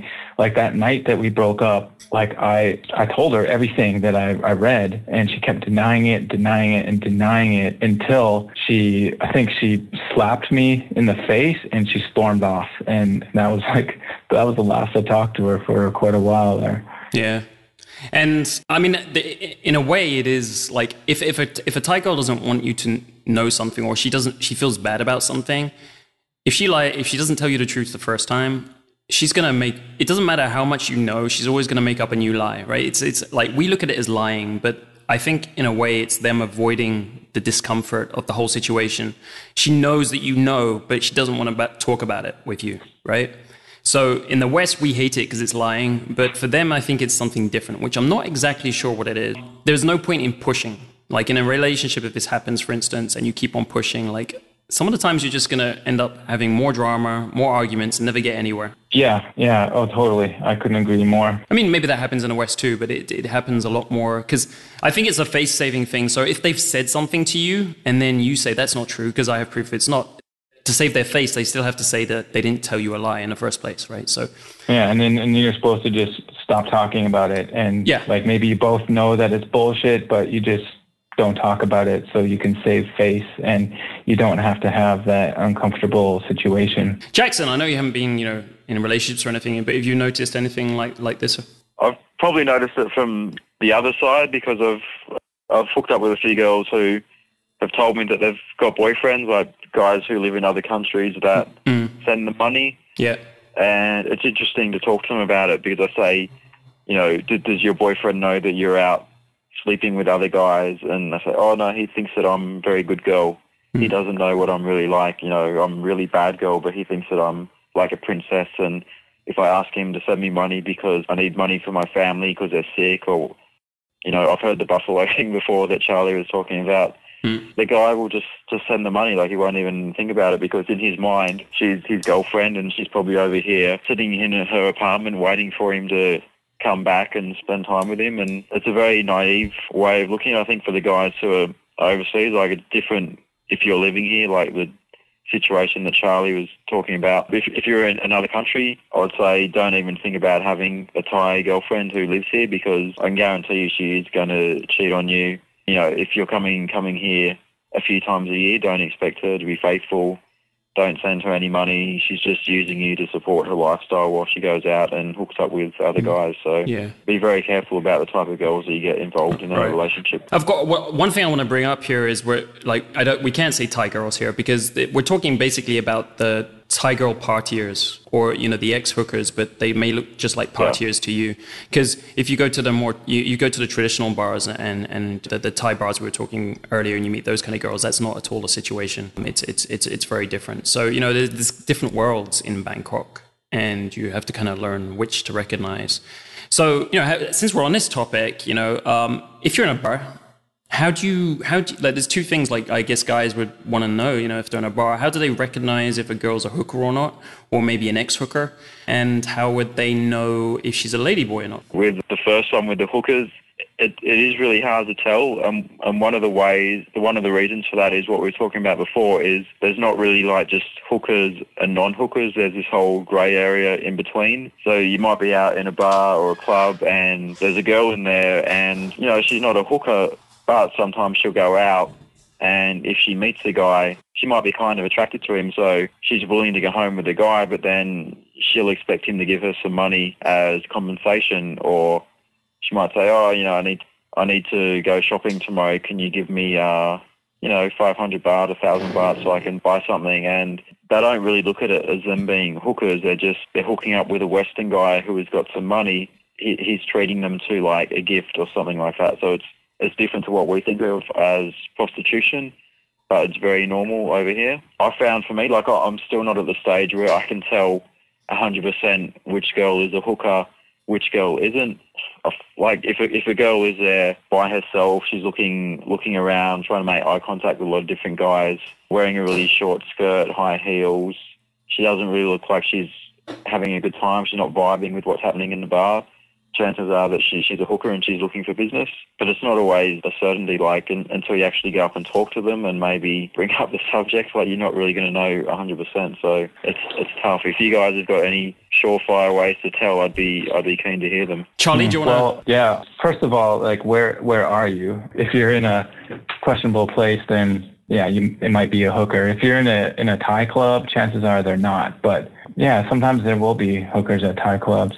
Everything Jackson said, and also, like he said, if they're looking around and making eye contact with guys, yeah, definitely. And if you like go up and you approach her and she's just really, really receptive, yeah, maybe she just really likes you, but she also might be a prostitute or just looking for some money. If they approach you, yeah.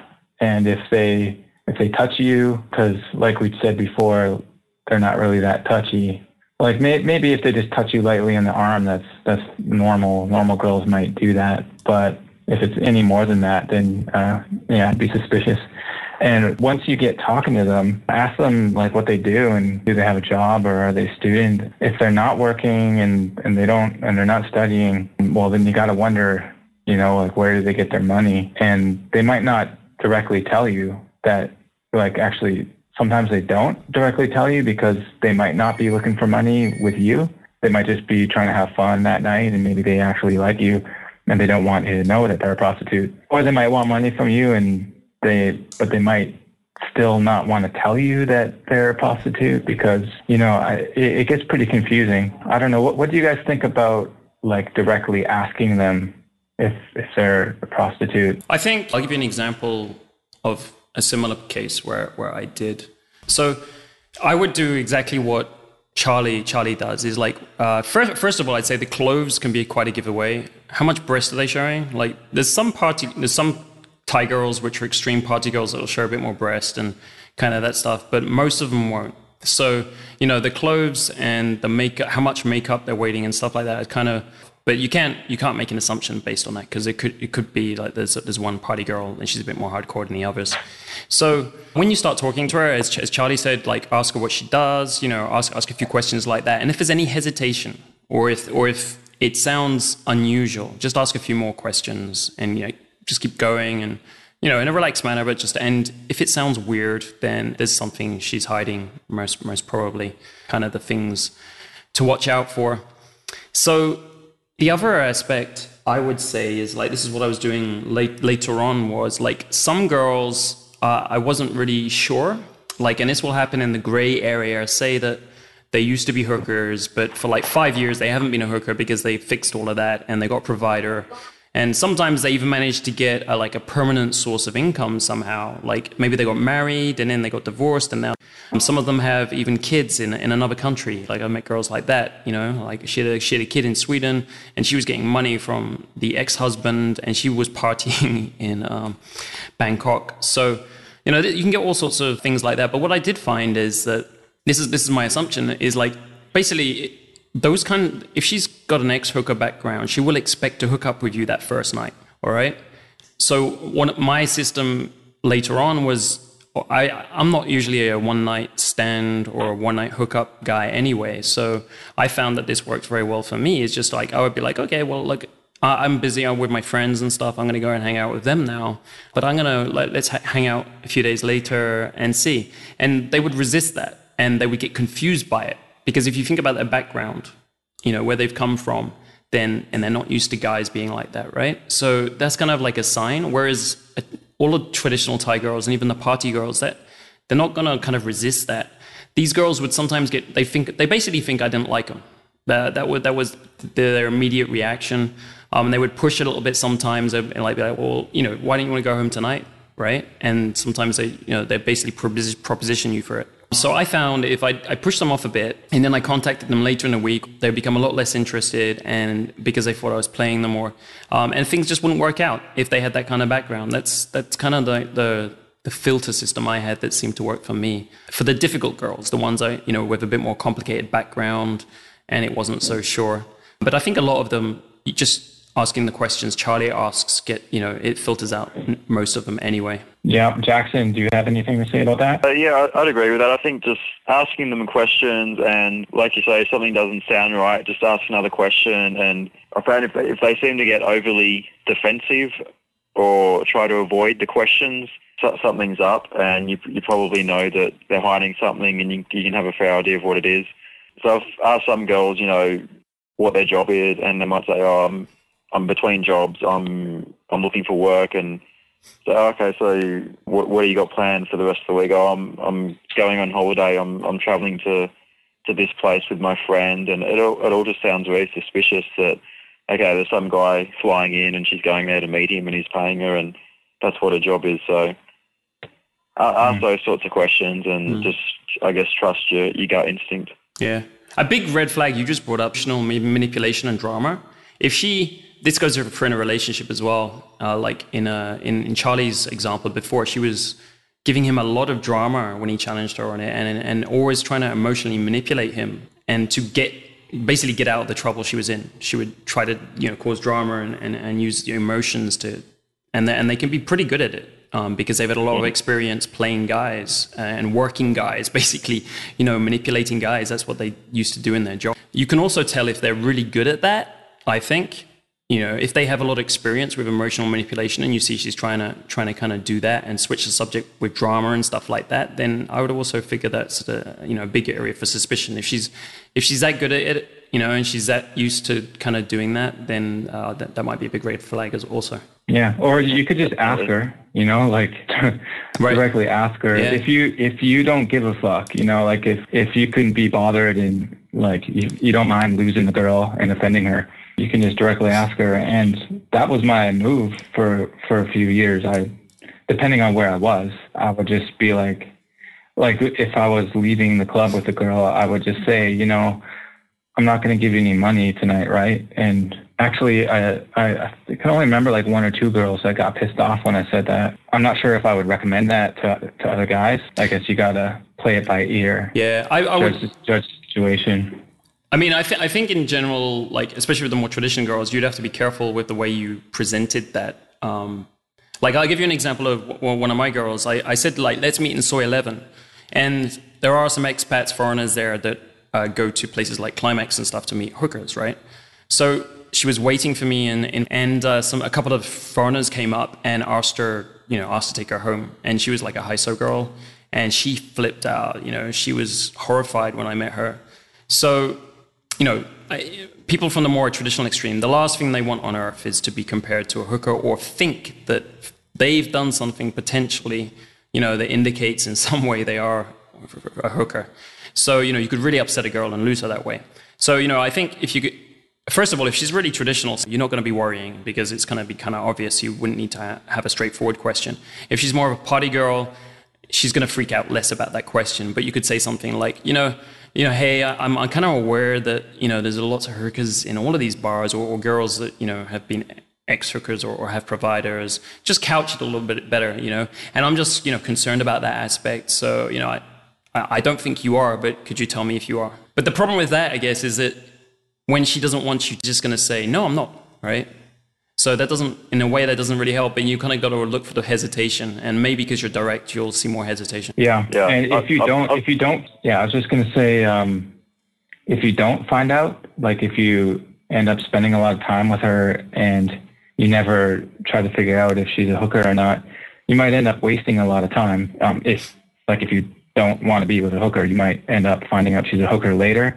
You might find out as you're leaving the club, or you might find out when you're in the taxi, or you might find out when you're in bed, or you might find out the next morning when she sticks her hand out and you're like, what are you doing? And she's like, give me money. Yeah, that's a consequence if you don't think of this ahead of time. Yeah, and that definitely happens. I know guys who have gone out to a club, hooked up with a girl, brought her home, and in the morning, the guy's expecting her just to leave, and she's like, where's my money? You owe me 2,000 baht. And the guy's like, what are you talking about? Because they never talked about the subject. And, some of the guys who are maybe a bit more savvy have just kicked her out without paying her. Other guys have sort of got sucked in and ended up having to shell out money. So I have directly asked them if I'm in a bar. I've just straight out said to them, like, are you looking for fun or are you looking for money? Some of them were like, I want both. So okay, well, good luck with that, and that's the end of it. So at least you're not wasting time. Whereas other girls were like, no, I'm not like that. I just want to have fun. I like you, and I don't want any money.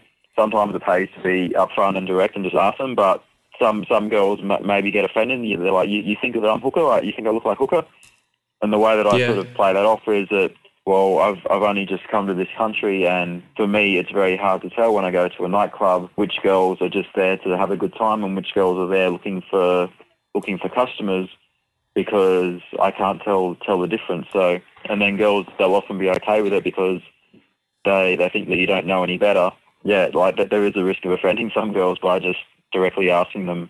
I guess it's something you just got to be prepared for. Yeah. So, I think what we're saying, like, there's a lot of similarities with ladyboys actually, and I'll kind of kick off with a story. There is that, one of my good friends in Bangkok, she's a ladyboy, and Charlie knows her. I think Jackson met her. She's attractive. Didn't meet her. I think that's the one that you told me about, but I never saw her. Yeah, she's extremely attractive. The way I met her was how I met a lot of girls in Bangkok, and you'll notice I say girl, and that's really because I kind of think of her like a girl, and it's something that you learn about in Thailand is like when you're not used to it. You never heard of lady boys before, or in the West there's a few of them and we're not used to them. But when you get to Angel, I don't think we actually explained what a ladyboy is.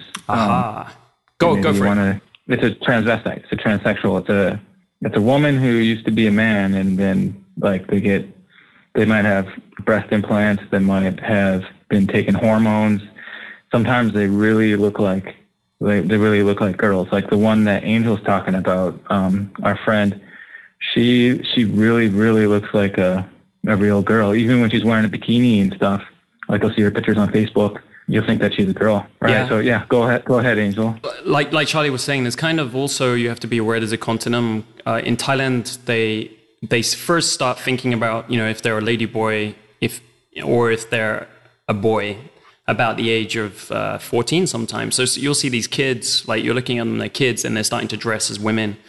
Then they start taking the hormones. Breasts, they don't get hairs. The shape of their faces will change and stuff. And then later on, when they're working and they have money, they start doing the operations. So they get the breasts and the vaginas, and which are all can be pretty 100% convincing when it's all added up. I would say there's not very many convincing ones, but in this case, there's probably 5% which are really convincing, and even if you know your way around Thailand and you've seen a lot of ladyboys, you still it'll be difficult to check.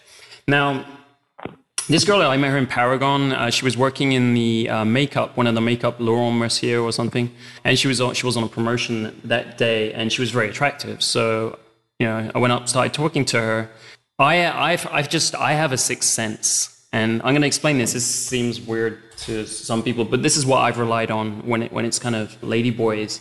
I would go up to the girl, start talking to her, and if I feel that she's a guy, or that there's something not kind of right, I would assume she's a ladyboy. And the reason I think that works is because I think that her hormonal profile is different, and I'm picking up on it on a biological level.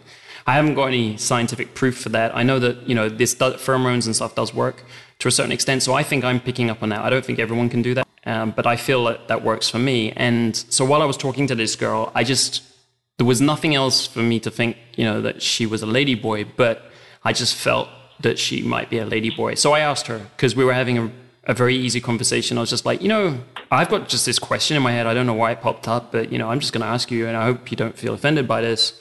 Are you a ladyboy? And typically a ladyboy will probably say no, but actually because she was kind of open and stuff, she's like, yeah, how did you know? And because she wasn't used to people knowing. So, that's how I met her, and we became good friends, and I've known her for a long time. So I know some facts from her life, which could be quite, amazing. Like you wouldn't think of it. First of all, she's looking for love, she's a normal kind of girl from that respect. She's looking for love, but she has this added complication that, she used to be a guy, and there's some things she can't have a baby and stuff. She's got these issues in her life.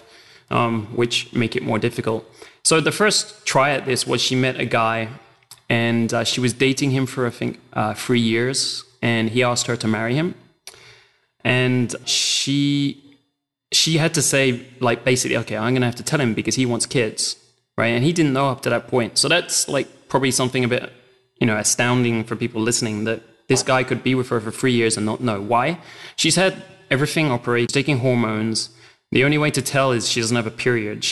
Her vagina is lubricated. They've got operations now that do that. So if you're experienced, apparently there are ways to tell. If you've had sex with a ladyboy, for instance, it's not as deep, the vagina. But for inexperienced guys, and because I know her, she mostly dates inexperienced guys who never know, who never have a clue. Guys who are tourists and stuff will come through, and no guy ever picks up on it. And so she dates lots and lots. They slept with a hot girl and never know the better. And so the only thing was in that relationship, she had to joke about her, period. Like every time he's like, hey, I never see you if you have a period. And he'd be like, are you a ladyboy or something? He's kind of joking. And she'd be like, yeah, I'm a ladyboy. 3 years later, when she had to tell him that she was actually a ladyboy, you can imagine he was distraught, and, that messed up all those marriage plans. So it's just a different perspective. And in Thailand, just like every other human there, like they're very much accepted.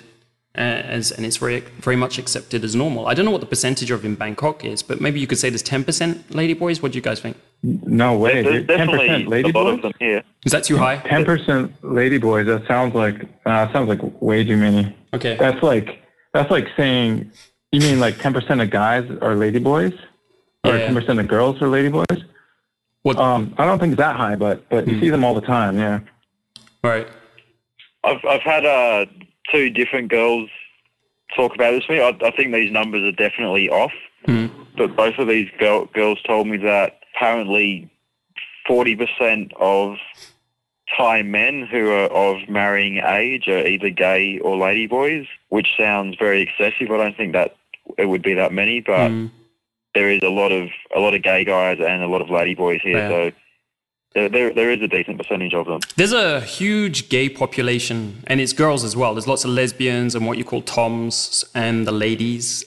So, the gay world in Thailand is a lot more complex and developed, I think, than anywhere else I've ever seen, because you have lots of different types of gays, and it's all kind of segmented, and they have different approaches. Like, some of the girls act like guys, they're called toms, and then you have, of course, normal gay guys, which we're more used to from the West, and then you have the ladyboys, which is another type. So it's a very complex and interesting world, very colorful, and I think that's pretty large. I'm not sure how many, but what it means is that the girls have less guys to date because there's more gay guys than there are straight guys.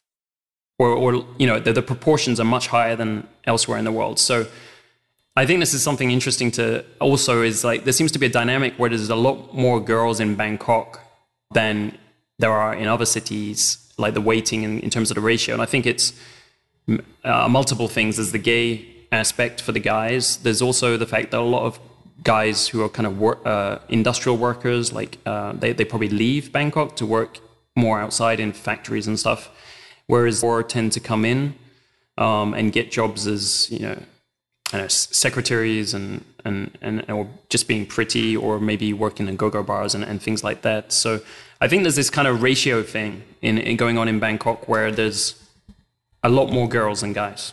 Relevant girls and guys. What do you guys think? Absolutely. There's far more single girls than guys here. And if you take just the go-go bars as an example, like if you go to, let's say you go to one bar in Soy Cowboy, which we'll probably talk about later on, there's maybe, 20 girls working in that bar, 15 bars in the area, straight away you got 300 girls there, whereas there'd be maybe a couple of guys working in that area as cleaners or something. So if you think about how many bars there are in the whole of Bangkok, you can see how you start to get this huge ratio of girls to guys, simply because there's a lot more jobs, a lot more opportunities for the girls here, even if it is as go-go bar girls or hookers or whatever you want to call it. Whereas guys, they just don't have the same opportunities. So the other factor is a lot of the girls, they're not wanting to date Thai guys. They've they've got bad opinions of them, they've got bad experiences. So I guess for guys like us, like Western guys, foreign guys, you have plenty of options. Girls are hoping to meet a Western guy because they think that they're going to have a better future with a Western guy than they are with a Thai guy, unless you're talking about one of the very top Thai guys who has a lot of social status, a good job, good money. As a Western guy, like if you go out to any bar or club, the numbers are in your favour big time. So I guess it's like party time for us. Well, about the ratio of girls and guys, yeah, I just think I agree with Jackson there that like you'll notice that it seems like it's pretty easy to meet girls here and they're pretty receptive to meeting Western guys. I don't really have much to add to that. You want to get back to ladyboys, right? Like how to figure out how to screen, how to figure out if that hot girl you're talking to is actually a ladyboy. Yeah, totally. And your advice, Angel, was to sense her pheromones. I think, yeah, like you said, not every guy has that ability, but yeah, there are other things that you can look at just from physical appearance. Don't you think? Oh, I think, before that, I can see a ladyboy, I think, from a long while away. I'll give you an example, like, I actually had a chuckle one time because Baxter, he's a guy, he's a pickup artist from the UK. He came with his bisexual girlfriend one time, and we spent a whole week partying. And he, basically, his girlfriend was looking for hot girls, and would pick a ladyboy. And it got to be this joke, like me and Baxter would be sitting in the corner of the club, like, and I'd be like, that's another ladyboy, right? And, so she'd be like hunting down, and, after a while when she'd got like 10 minutes into it and wasted her time, we'd go over and tap her and like, you're wrong again. And she'd be like, no, it's not possible, right? And I'd be like, yeah, how is it possible that your feminine instinct is so bad? So, that's like, I think it even have an intuition about this. Like sometimes they can't figure it out as well. They actually think, a lot of ladyboys are really hot and beautiful. It sounds like her pheromones are kicking in. Like maybe she's not as bisexual as she thinks. And she's like attracted to the male aspect of the ladyboy that she's looking at there. That's a really interesting idea there, because maybe she likes the idea of looking at hot women and making out, going with hot women, but actually maybe she likes, the guys out perfectly for her with a ladyboy. Yeah. So yeah, the biggest way I can recognize a ladyboy from a distance is the way they move.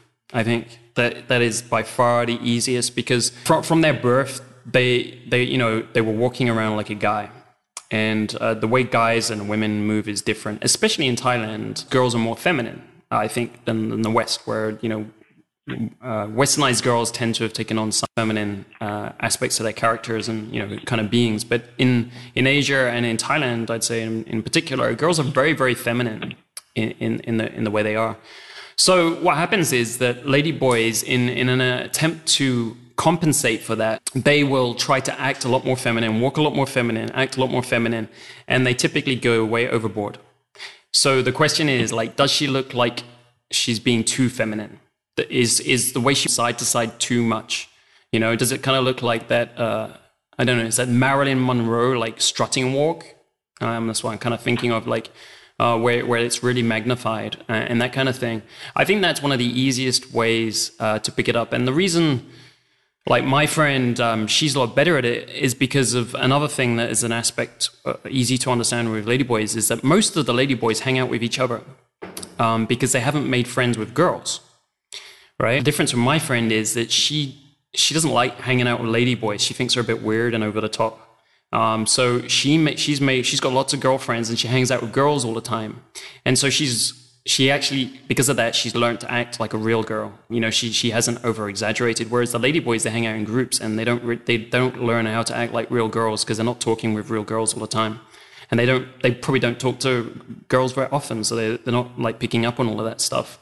That's the easiest way for me to pick it out. And to add to that, I've noticed that that ladyboys, especially the over-the-top ones, they flip their hair around a lot, and that they play with their hair. Have you guys noticed that? Yeah. Yeah, I have noticed that, yeah. And then there's a few like pretty obvious ways to check just by looking at them physically. Like if they have wide shoulders, or big hands. Like they'll have man hands. A lot of them will have man hands or big feet. What do you think, Jackson? They seem to have longer faces as well, a lot of them, from what I've noticed. Yeah. The thing that makes it tough for some of them is that a lot of Thai guys are quite small anyway, so when they become a ladyboy, they can look convincing because they've got that smaller frame of a guy. Yeah. It's not like a Western guy who sticks on a dress and straight away you can tell it's a guy. The ones that are quite small can be convincing. In the way they're more convincing because you don't expect the Thai guy to be so small. The one time, Saibo, he was in Bangkok, and I think we were in Bed Supper Club, and there was this really cute Thai girl, and of course it's dark, but I was convinced that it was a girl, so I said that one's fine, because he was a little bit worried, and fortunately it didn't work out at the end of the night. But I saw her a month later, and I was like, what? In the full light, and I was like, wow, that's a ladyboy. And we had no idea, either of us, and I think it was because we assumed she was so tiny that there was no way that she could have been a ladyboy. Because, and then, so that's the thing that tripped me up. So I think the height is normally a giveaway, but you have to be careful. You might think that if it's like a ladyboy is a guy that turned into a girl with surgery and he's wearing a dress. But actually, a lot of them change, like they make the change when they're really young. I think we kind of talked about that. But like if they're really young before they hit puberty, or like just at the beginning of puberty and they start taking hormones, their body is going to be shaped like a girl's body. They're going to have curves. They're going to have hips and a waist. So there's that kind of lady boy that actually has a woman's body. And then there's the kind that started a bit later, and it does look like a man wearing a dress. So I think the smaller ones that you'll see that look really feminine, like maybe they just started when they're younger. Yeah. I think something else you have to be a little bit aware of is, like, I have heard of situations where ladyboys can get aggressive and a bit violent. And this is the reason that my friend, she stays away from ladyboys, because she sees them a bit like kind of psychotic, a lot of them. They've just had more complicated lives, if you think about it. And they've had people judging them, and they've had more negative interactions. So some of them are fine, but some of them aren't. And so in general, she kind of thinks that most ladyboys are a bit messed up. And one of the things, I have seen a situation where there was a ladyboy, basically kicking and punching a guy. And there was one situation where we were in Gazebo in Khao San. I can't remember I think I was with Charlie or maybe someone else. And there was two tourist guys with two ladyboys, and they had no idea. We felt sorry for them, so we told them when the ladyboys were in the toilet, and the ladyboys, like, they were so pissed at us. I thought they were going to come and like kick our asses, and cause a lot of problems. So I think that's like one dimension you can be aware of, and also that, like, they may not want other people to know that they're ladyboys. Often is the thing. And the final thing I'd say is, like, why my ladyboy friend thought they were a bit funky is, like, she says a lot of them are obsessed with sucking guys' dicks. So if you're with a girl and she seems like she's obsessed with sucking your dick and she's talking about it a lot, that would be a big red sign for me too. I don't know, man. I've had a lot of girls. You've got me worried about that. So are you sure? Yeah, maybe they were ladyboys. But yeah, also, like, while we're in the topic of being in the bedroom, if you make it that far and you're still not sure if they really want it in the ass, right, and they don't want it in the vagina, maybe it's because they can't feel it as much in the vagina because it's not a real one. So yeah, you'll hear about that too. I've heard plenty of horror stories about that. Like, the guy brings home the girl, she wants it in the ass, and then, like, she turns around and he notices that there's a penis hanging there. Yeah. Right. And actually, I know this also from some of my Thai girlfriends. I know that, right, in the Thai club, boys, right, but they don't want to be known. They don't want anyone to know that they're lady boys, and they will go home with Thai guys, and it's a bit of a risk for them, because if the Thai guy isn't into lady boys, and a lot of Thai guys actually are they're kind of like trisexual, or, there's a lot of Thai guys, I don't know how you would say it, but they don't mind the whole ladyboy thing, and they actually think they're hot too. And I think it's because they've grown up in a country where that's acceptable, right? So they're like, yeah, that's an interesting experience, and I like that too, or whatever. So they'll be the friend, and then they'll maybe cheat with, lady boys who tend not to have long-term relationships as often. They tend to be more kind of like one-night stands or fuck buddies. And that also goes on to, I'm just crossing topics here, but one of the reasons Jackson was saying that Thai girls tend, like some of them don't like Thai guys so much is because they have such a bad reputation for cheating.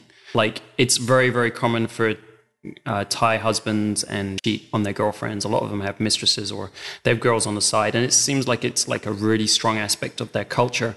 And some Thai girls think that foreign guys are better, but obviously there's the foreign element. There's all the guys coming for sex to Thailand, and they give off that really negative, how would you call that, stereotype. So, but some Thai girls think there's two types of foreign guys. Basically, there's the sleaze guys who are only interested in paying for sex, and then there's the Prince Charmings who come and they're wonderful and they don't cheat all the time like the Thai guys. And I think there was a Durex survey was on affairs, and the country with the men that cheats the most is Korea, and Thailand was second, I think, in that survey. I mean, it's a survey, it's got a bias, but I think that kind of, I mean, we've all spoken to Thai girls, and I know a few Thai guys as well, and it's in their mindset, right? Even taxi drivers will talk to you about this all the time. To you, hey, I got two girls on the side. This is my girlfriend. Like, he'd be talking to his girlfriend, and my wife's at home, you know? So it's kind of a bit endemic in the culture, I think. That explains the jealousy. Like, don't you guys think that Thai girls tend to be pretty jealous? I'd agree. Yeah.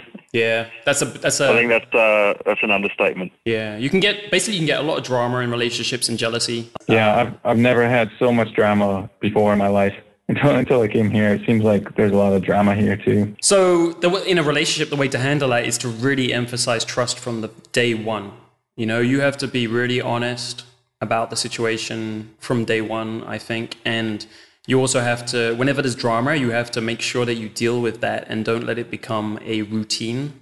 One of the mistakes I made, and it became a routine drama thing. Yeah, you don't want to get into that dynamic. Your life will become super negative. Like that was the relationship that taught me that I hated drama.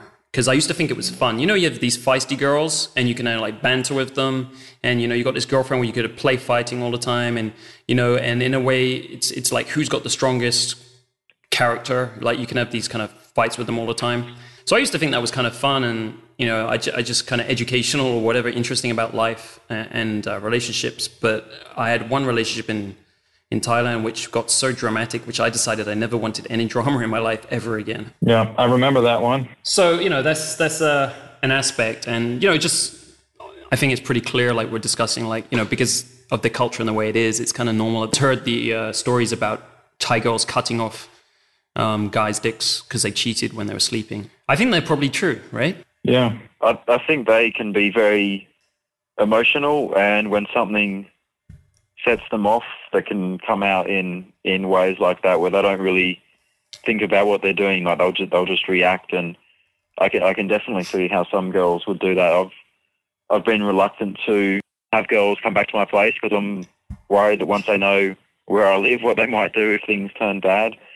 There's a couple of girls that I've been seeing here a little bit that, you know, I can already start to get a sense that it's going to be difficult to end things with them because they're going to take it badly. And I'm thinking, how are they going to respond? Are they going to come over and try and fuck up my apartment? Are they going to steal my shit? Are they going to, you know, stalk me? Like, who knows what they're going to do? So if you're considering a relationship with a girl over here long term, I think it's a good idea to screen for these sorts of things early on when you first meet them and having your first few dates with them. Just find out their past experiences. Like, have they been cheated on before? Have they ever got in any big arguments with guys over things like cheating and jealousy, crazy things that they may have done? You know, I've had girls tell me, they're like, yeah, I found out a guy cheated on me, so I found out who his new girlfriend was and followed her back to her house and smashed up her car and just crazy sort of shit like that. So there's definitely some red flags to look for there. Yeah. It'll affect your life. It'll be very distracting as well if you have this kind of thing going on all the time. And it's not fun for the relationship. Anything else to say on this topic? I think... Go ahead. One thing that, for me, like, I think it's important is to not continue on this cycle. The reason that a lot of girls have these issues is that, you know, either Thai guys have cheated on them or they've met a Western guy who they've seen as Prince Charming and the Western guy has cheated on them. So they've got it in their heads that that's probably going to happen again. So that's why they are very suspicious. Yeah. For me, I don't want to make that worse. So I'm very sort of honest with girls. Like if I'm not wanting to have a serious relationship with them, I won't lead them on and let them think that that's going to happen, because at the end of the day, it is going to hurt them and it's going to make them worse for the next person. Yeah. And they also might take it out on you. They might, you know, once they find out that you're not serious and you've been lying to them, who knows, they might cut off your dick when you're asleep in bed, and crazy things that happen. So I find in relationships, like, honesty is the better way to go. And there's so many girls here in Bangkok that are open to having a casual relationship. If that's what you're looking for, you don't need to lie to them. You don't need to promise them something that you're not prepared to give them. Yep. You need to tell it like it is. And coming from like, you know, I've had a girlfriend Thai girlfriend for a while now. And so I know a lot of her friends, and I kind of know what's going on in their lives as well. And sometimes they meet foreign guys, and there's this stereotype, like I talked about the stereotypes of foreign guys, but there's also, like, you know, there's the kind of sleazy guys who come just for sex and easy sex and paying for it or not. And there's a lot of guys who don't treat them honestly. It's because, like, they're kind of cowards about it, right? So they'll come to Bangkok, and their approach is they just want to sleep with lots of girls, whether it's through online dating or meeting the girls outside, right? They don't have the guts to just, like, be straightforward with it. So there was one situation recently where, you know, the guy told the girl that he was going back to Paris because she was all worried about him. She's sending messages and he's not replying. And that kind of sets a red alarm, right, guys? Because we were talking about if someone disappears, then something's probably not right. And so I guess it works the other way as well. And it turns out that he was in Bangkok the whole time, but he was seeing another girl. You can imagine how hurt that girl is. And for the next foreign guy that she dates, she's going to be a lot more suspicious. So I think in foreign guys, a lot of them who are coming there are not setting up the situation well for other guys who come after them, because they're doing this kind of stuff, which is really pathetic. So if you do come to Thailand, you know, just be straightforward, because you can be straightforward. You'll make it better for everyone who comes after you, as well as, you know, the girl you're actually meeting. Yeah, definitely. I just brought up online dating. Have you guys done... I was talking to Charlie about this the other day. When I first came to Bangkok, I was sick for the first couple of weeks. So I was pretty much stuck in my hotel with nothing to do. So I was messing around a couple of online dating sites. So, yeah, I had a bit of experience with that. I found it's very, very easy over here to meet girls from online dating sites. The same way that when you go out at night, the ratio is in your favour. There's a lot more girls than guys. I think there's a lot of girls on these sites who are looking to hook up with Western guys. So it's not difficult for me. I didn't really I couldn't be bothered making much of an effort sending out detailed messages. So I just come up with a couple of template emails to send out, just copy and paste, and just sort of see what reply you get. And pretty much straight away, girls are like, "Where are you staying? How long are you here for? Let's meet up." There wasn't really any messing around. There wasn't a lot of email exchanges back and forth. They were pretty much straight to the point. Like, here's my phone number, send me a message, I want to meet you for a drink this week. Some of the sites that I used was Plenty of Fish. I use that because I've used it before back in Australia. I think it's maybe the biggest free online dating site in the world.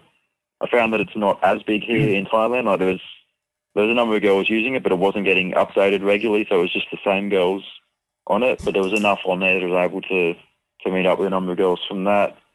And the other one I used was Adult Friend Finder, which, for guys who maybe haven't seen it before, it's more of like a hookup site. So there's mainly girls on there who are just looking for fun.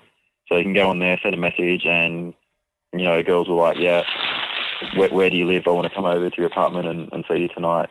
And it's pretty much straight to the point. I don't have any experience with using the more Thai sites like Thai Love Links, the other one, ThaiFriendly.com, I think, is a big one. Do you guys have experience using those? Angel is a Thai Love Links. That's like the most popular one. Is that right? Thai Love Links is the biggest one by far. Like, they have more members. And then I know Thai Friendly is getting more and more popular, I think. So that might be the second biggest one. Yeah, I've used Thai Friendly in the past for the like, I guess for like a year or two. Like I stopped going out to clubs and I was working more, and it was just more convenient for me to meet girls online. So I was using Thai Friendly, and I think maybe there's a higher percentage of young girls on there, like not super young, but you know, like early 20s, and maybe Thai Love Links might have a slightly higher percentage of maybe like older girls, not like old, but you know, maybe like mid 20s, high 20s, or early 30s. Yeah, and that's where I met my current girlfriend, was on Thai Friendly. But I found that like I was spending a lot of time building rapport, like chatting with instant messenger, and it got to be pretty time consuming. So I don't know. We must have been doing it a bit differently, Jackson. But yeah, I found it. Yeah, I think you've been using different sites. Not necessarily compare them like for like. Oh yeah. I haven't used that site, and I also think that how you're talking about the younger women. I think in general the younger women are probably going to require a bit more comfort first before they're willing to meet up with you. If they haven't got the same experience of going out with Western guys or doing online dating, so they probably need a bit more persuasion before they're willing to meet up with you, I'm guessing. Yeah. I think that they want to be careful too. Like they don't want to meet some freak on the internet. But I have had girls online that like wanted to meet up pretty quickly too, and I was pretty surprised that they were so trusting. Well, for me, the only thing I ever did was I'm not really into online dating at all. My personal take is it's just easier and know exactly what I'm getting straight away when I meet her. So if it's worth investing more time, whereas in online dating, I feel like I have to put more effort in. And then the pictures aren't exactly reflective, and I don't really get to know her. I don't see her sub-communication. I don't see so many things about her that I normally pick up when I'm seeing someone straight, in front of me. So just because I don't like to waste a lot of time, I don't like, I don't normally put anything into online dating. However, I did do one experiment when I was in Thailand, which was with Match.com. I told him a few types of girls I liked, like the kind of the quality I was looking for. And I just told him to contact lots of them and ask them to go on a date with me. And that's kind of like a Tim Ferriss experiment. Like Tim Ferriss did that one, outsource your dating life. So I was just seeing if that would work for me. And for me, the quality of girls was like, they came back and they gave me a list of girls who they contacted in a dating schedule. And there was only one I could be bothered to actually meet, and I was disappointed when I met her. So, for me, I just felt like it was a big waste of time. Yeah, well, not a waste of your time, a waste of your guy's time. Well, I did have to go to one date. Oh. And I did have to think about it for a while. Like I had to do my profile. And I had to tell him what things he could do and not do. So there was a bit of supervision, kind of, or like process time, or whatever you want to call it. So for me, I just felt, again, I was disappointed in online dating. However, it has to be said that Match.com is doesn't have anywhere near as members as Thai Love Links or Thai Friendly. So it could have been just that I didn't have enough pool. The number of girls in there wasn't enough for me to get enough quality leads, if you want to call them. That's a very business-like way of saying it. Oh, well, I had a business education. Well, and speaking of quality, I think you'll find like very few hookers on these sites. Like most of the girls are students or they're working, and if you're scared of like not knowing if it's a hooker or whatever, like if that whole thing frightens you, then you might want to give online dating here a shot. Yeah, excellent. So I think that's kind of the online dating thing. The other thing in Bangkok and Thailand, that basically, like I've met foreign women that I actually liked, interesting women in Soy 11 mostly, at the parties and events around there, the kind of the expat world like vibe. And sometimes at conferences or events, I met some interesting foreign women. Yeah, there are foreign women, and there are interesting women to meet. Personally, I haven't. It's like the Asian girls, but yeah, a lot of guys go to these Western clubs and they meet foreign women. One of our buddies, a common friend of ours, Angel, he really liked going to Khao San Road to meet backpacker girls, foreign, like Western backpackers. Yeah, I remember that. I went along, and you many times. Yeah. I met some interesting girls there too. Like because like I say, I think Thailand just attracts interesting people as well. Definitely Khao San is especially. But the problem with Khao San, of course, is that they're generally backpackers who are there for 2 weeks.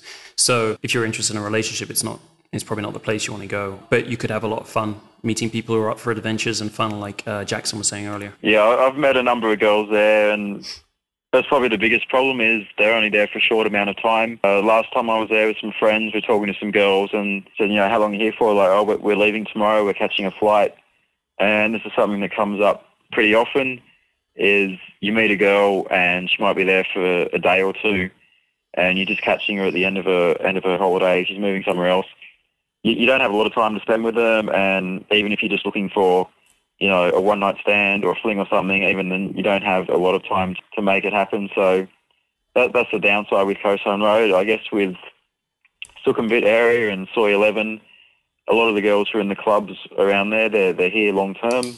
I've met a number of girls there working here as English teachers, high school teachers.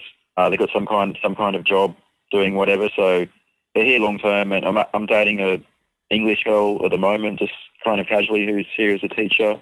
So a lot of the girls that you find in clubs here are here for longer term. So if you're looking for something more steady, that might be a better bet for you. Excellent. Okay, I thought what we do... Actually, since we're talking about backpackers quickly, but what about like Koh Samui, Koh Phi Phi, Koh Phangan? I think people have heard about like Full Moon Party and the other islands. Just quickly, I know that, and then Pattaya and Phuket. I know that one of my friends, he used to be a pickup artist. He goes to Koh Phi Phi all the time because he loves Swedish girls, and there's more Swedish girls on Koh Phi Phi than any other place in the world, partying for 2 weeks. So he actually goes there for like basically 2 weeks a month. Sometimes he gets stuck there. It's kind of strange. It's like, I think all Swedish girls and maybe a lot of Scandinavians in general have figured out that Koh Phi Phi is, a place that they all like to go and party. And so it just has tons and tons of people partying every night of the week. So if you want to go and party somewhere and you like Scandinavian girls, there's lots there. There are some other countries, but it's really, lots of Scandinavian girls there. I've never been to the Full Moon Party in Koh Phangan, so I can't talk about that. I've been to other islands that are quieter, like Koh Tao, and it's more just for relaxation. Yeah, I haven't been to the Full Moon parties either. Next year, when it's more of the dry season, that's one of the things that you might want to do as well if you're planning on coming to Thailand, is do some research on rainy season and dry season. If you're just coming here for a short holiday, like around this time of year, I think it's, between August and November, December is generally rainy season. Dry season is more in the new year onwards. Is that right? Charlie? I don't know. It's so funny. I should know that, but I don't. Yeah, it's so funny. I should know that too, but I think it's raining. It rains a lot around October, November, because the floods come in October. Isn't it October till December or January? I get different girls telling me different things. Some of them tell me it's like August to November. Some say it goes on up till December. I don't think they really know. It just sort of varies, but generally from September to the end of the year is pretty much, there's a lot of rain here. Yeah, that's what I just say. There's a lot of rain in Thailand. Yeah. If you're wanting to go to the islands and go to the beaches and party, your best bet is to go during the dry season, and that's what I plan to do next year, and do a tour around some of the islands. If you're looking to go to the full moon parties, Koh Phangan is definitely the place to go. From what I have heard from some of the girls who have been there, there's a lot of Western guys. One girl was telling me that the full moon party was 70% to 80% Western guys. Yeah, I've heard the same. I've heard, to put it in Charlie's words, it's a bit of a shitstorm. It's a bit of a mess. And there's way too many guys. If you're into the drug scene, maybe it's better. But I think that's why people go there. Charlie, have you been before, or you know anything about it? I went like 10 years ago when I was backpacking, so I imagine it's quite different, and I don't really remember, so no, not really. It was a bit of a drug shitstorm. So, since we're kind of on that subject, like quickly, there's a few kind of major events you might be aware of. Like that I really like is Songkran, which is New Year in Thailand, which is basically, it's an excuse to run around with a huge water gun for a week, I think it is. Yeah, no, I think it's 5 days. It's 5 days. Yeah, crazy. 5 days, and it's a lot of fun. It's a great time of the year to go because it's all the clubs are open. All of the clubs have like lots of people running around with these. You buy these water pistols and you run around. So it's a lot of fun. It's maybe not the best time to if you're looking to pick up girls and meet girls because everyone's kind of having so much fun in their groups that it's maybe not that, but it might work out too. But it's definitely a really fun time, and it was one of the things I look forward to every year. Yeah, definitely. So basically, like 5 days, the whole country turns into a giant water fight, and like Angel said, there's water guns and buckets. Like people get buckets and hoses. Everybody's just soaked, and it's a huge shit show. Yeah, and everybody's got this like powder, like what is it, talcum powder or something, and they smear it all over your face. Yeah. So, and I think the whole thing started because it's like a Buddhist thing. It started off with monks would bless you by pouring a little bit of water on your head or something like that. Mm-hmm. And then it just got carried away, and now it's like this huge countrywide shit show. It's really fun. If you are planning to come to Thailand and you're flexible with your dates, I'd say try to come in April because that's when it is. Yeah. The other one is Loy Gretong, which I bring that up because it caught me out one time. It's kind of like a Valentine's Day, but they have the Valentine's Day and then they have Loy Gretong, and they put these little boats, kind of like floating flowers and stuff in the rivers. But it's an important couples thing. You're supposed to do this together. So it's a bit like Valentine's Day. So basically, if you're in a relationship, it's something you should do together, and to be aware of that. Otherwise, it may cause a little bit of drama, like as if you weren't going to do anything for Valentine's Day, basically.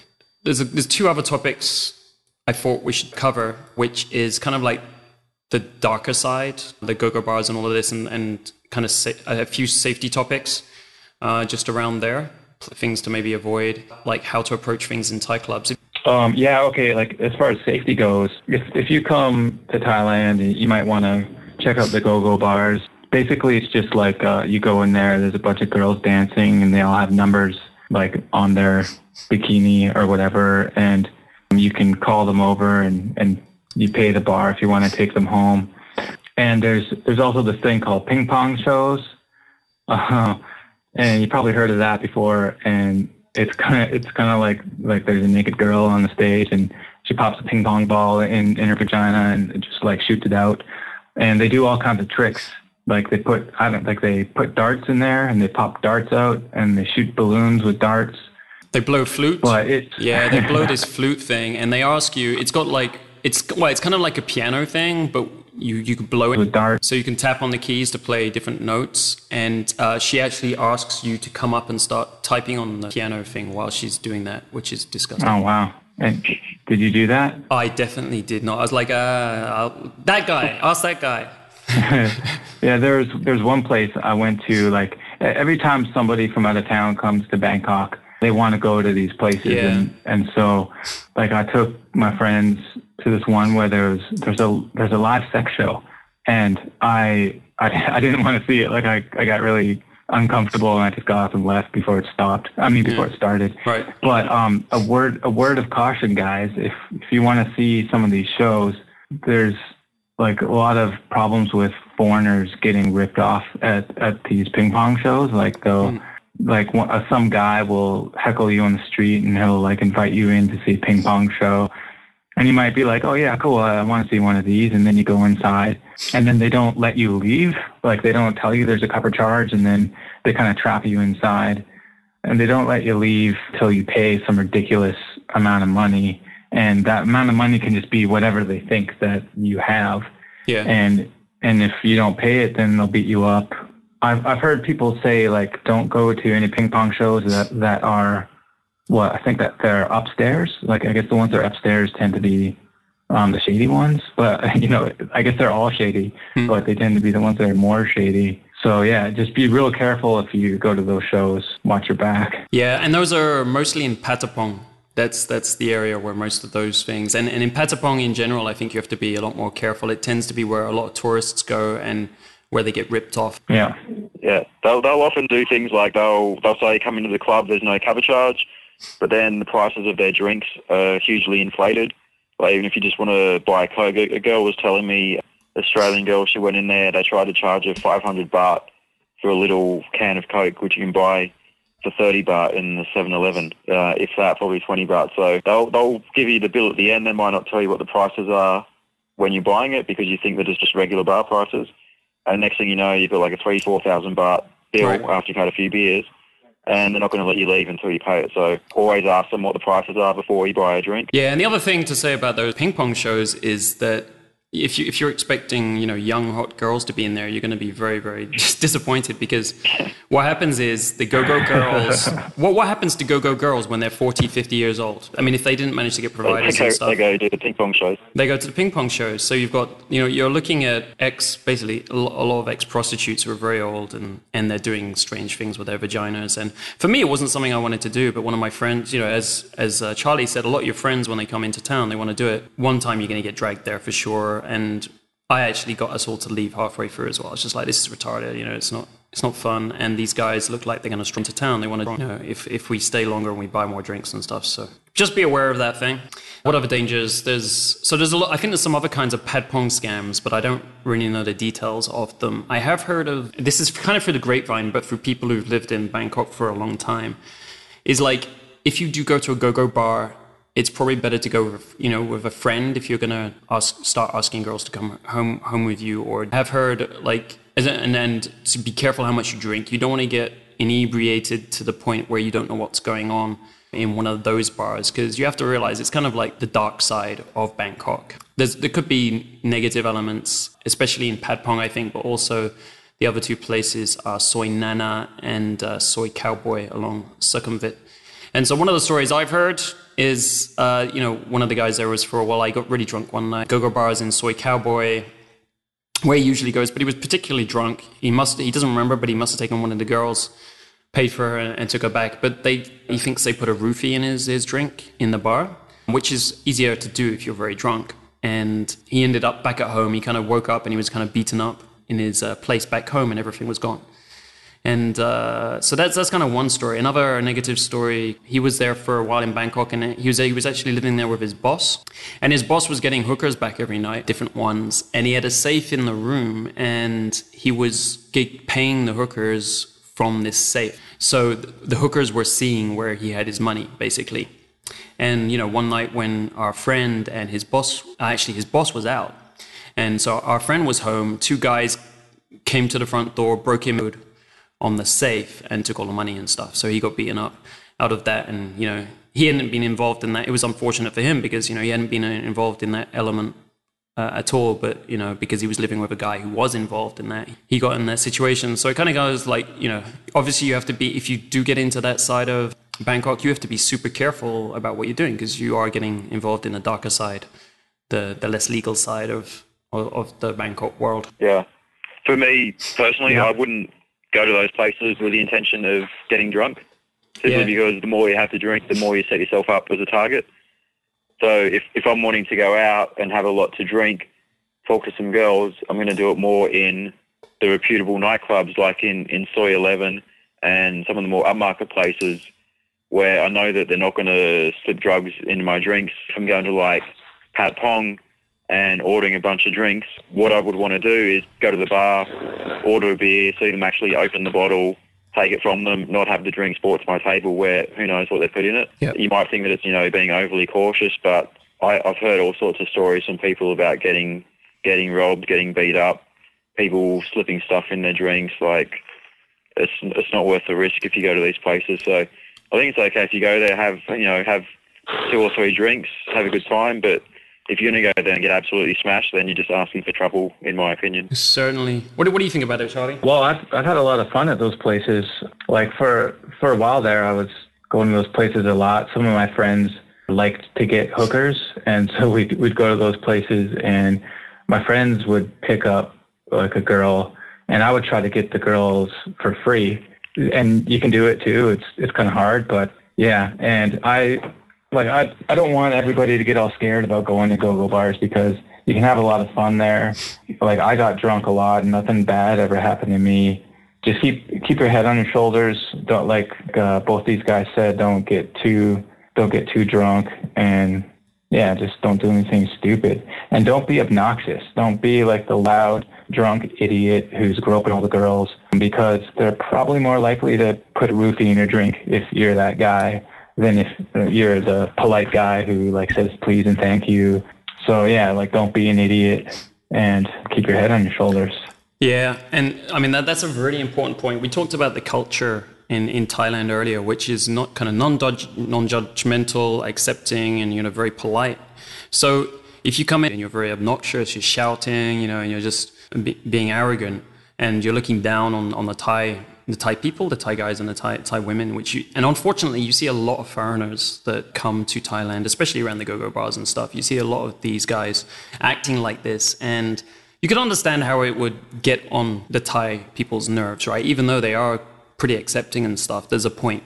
So what I want to bring up here is that I've seen myself in my last year in Bangkok, where there's like a bunch of Thai guys who will jump on you, right? And something that people say is like never fight with a Thai guy, and one of the reasons is that they don't have limits. I think that's the way to put it. Is like, whereas like we don't want to damage people too much. Like we're not going to smash a glass and shove it in his face and cut his throat. And I've seen more guys a more Thai guy where a guy smashed a glass, shoved it in the guy's throat over some small argument, and it just escalated into something which was it just seemed really extreme. But it's kind of something that you hear about a lot in Thailand. In my situation, and I think this is, it's an unfortunate aspect, but I was in Route 66 in RCA, which there are a fair number of foreigners there. I was in a Thai group with my girlfriend, her friends, and everything. A big Thai guy was really drunk, and he was near us. He felt that one of the foreigners in the group, there was a couple of foreign guys, was being obnoxious or arrogant to him. I think that the guy hadn't really seen him, but what happens is that the Thai guy has felt this sometime before from some other foreigner who's come, and there's many of them that act like, foreigners that act like this. So unfortunately, even if you're being nice, a Thai guy who's been, around foreign guys who've been assholes to him in the past, he's going to be thinking of you that way no matter what. He used a small, the guy pushed past him or something, trying to get to our table, and he picked up a few glasses and started throwing them at everyone. One guy got shards all through his face, all the side of his face. I held the guy from behind, was trying to pull him back from some other guys. He was a really big guy, and he was plowing into people. And then you see the other element, which is that, I had my back to the club, and I wasn't thinking that I was going to get attacked by random people, but the club was full of Thai people. And if they see a white guy holding a Thai guy, what do you think is going to happen, especially with this kind of element I've just been talking about? And so I started getting bottled and hit from every direction. And I just had to get out of the club as quickly as possible to, just kind of prevent myself from ending up in hospital.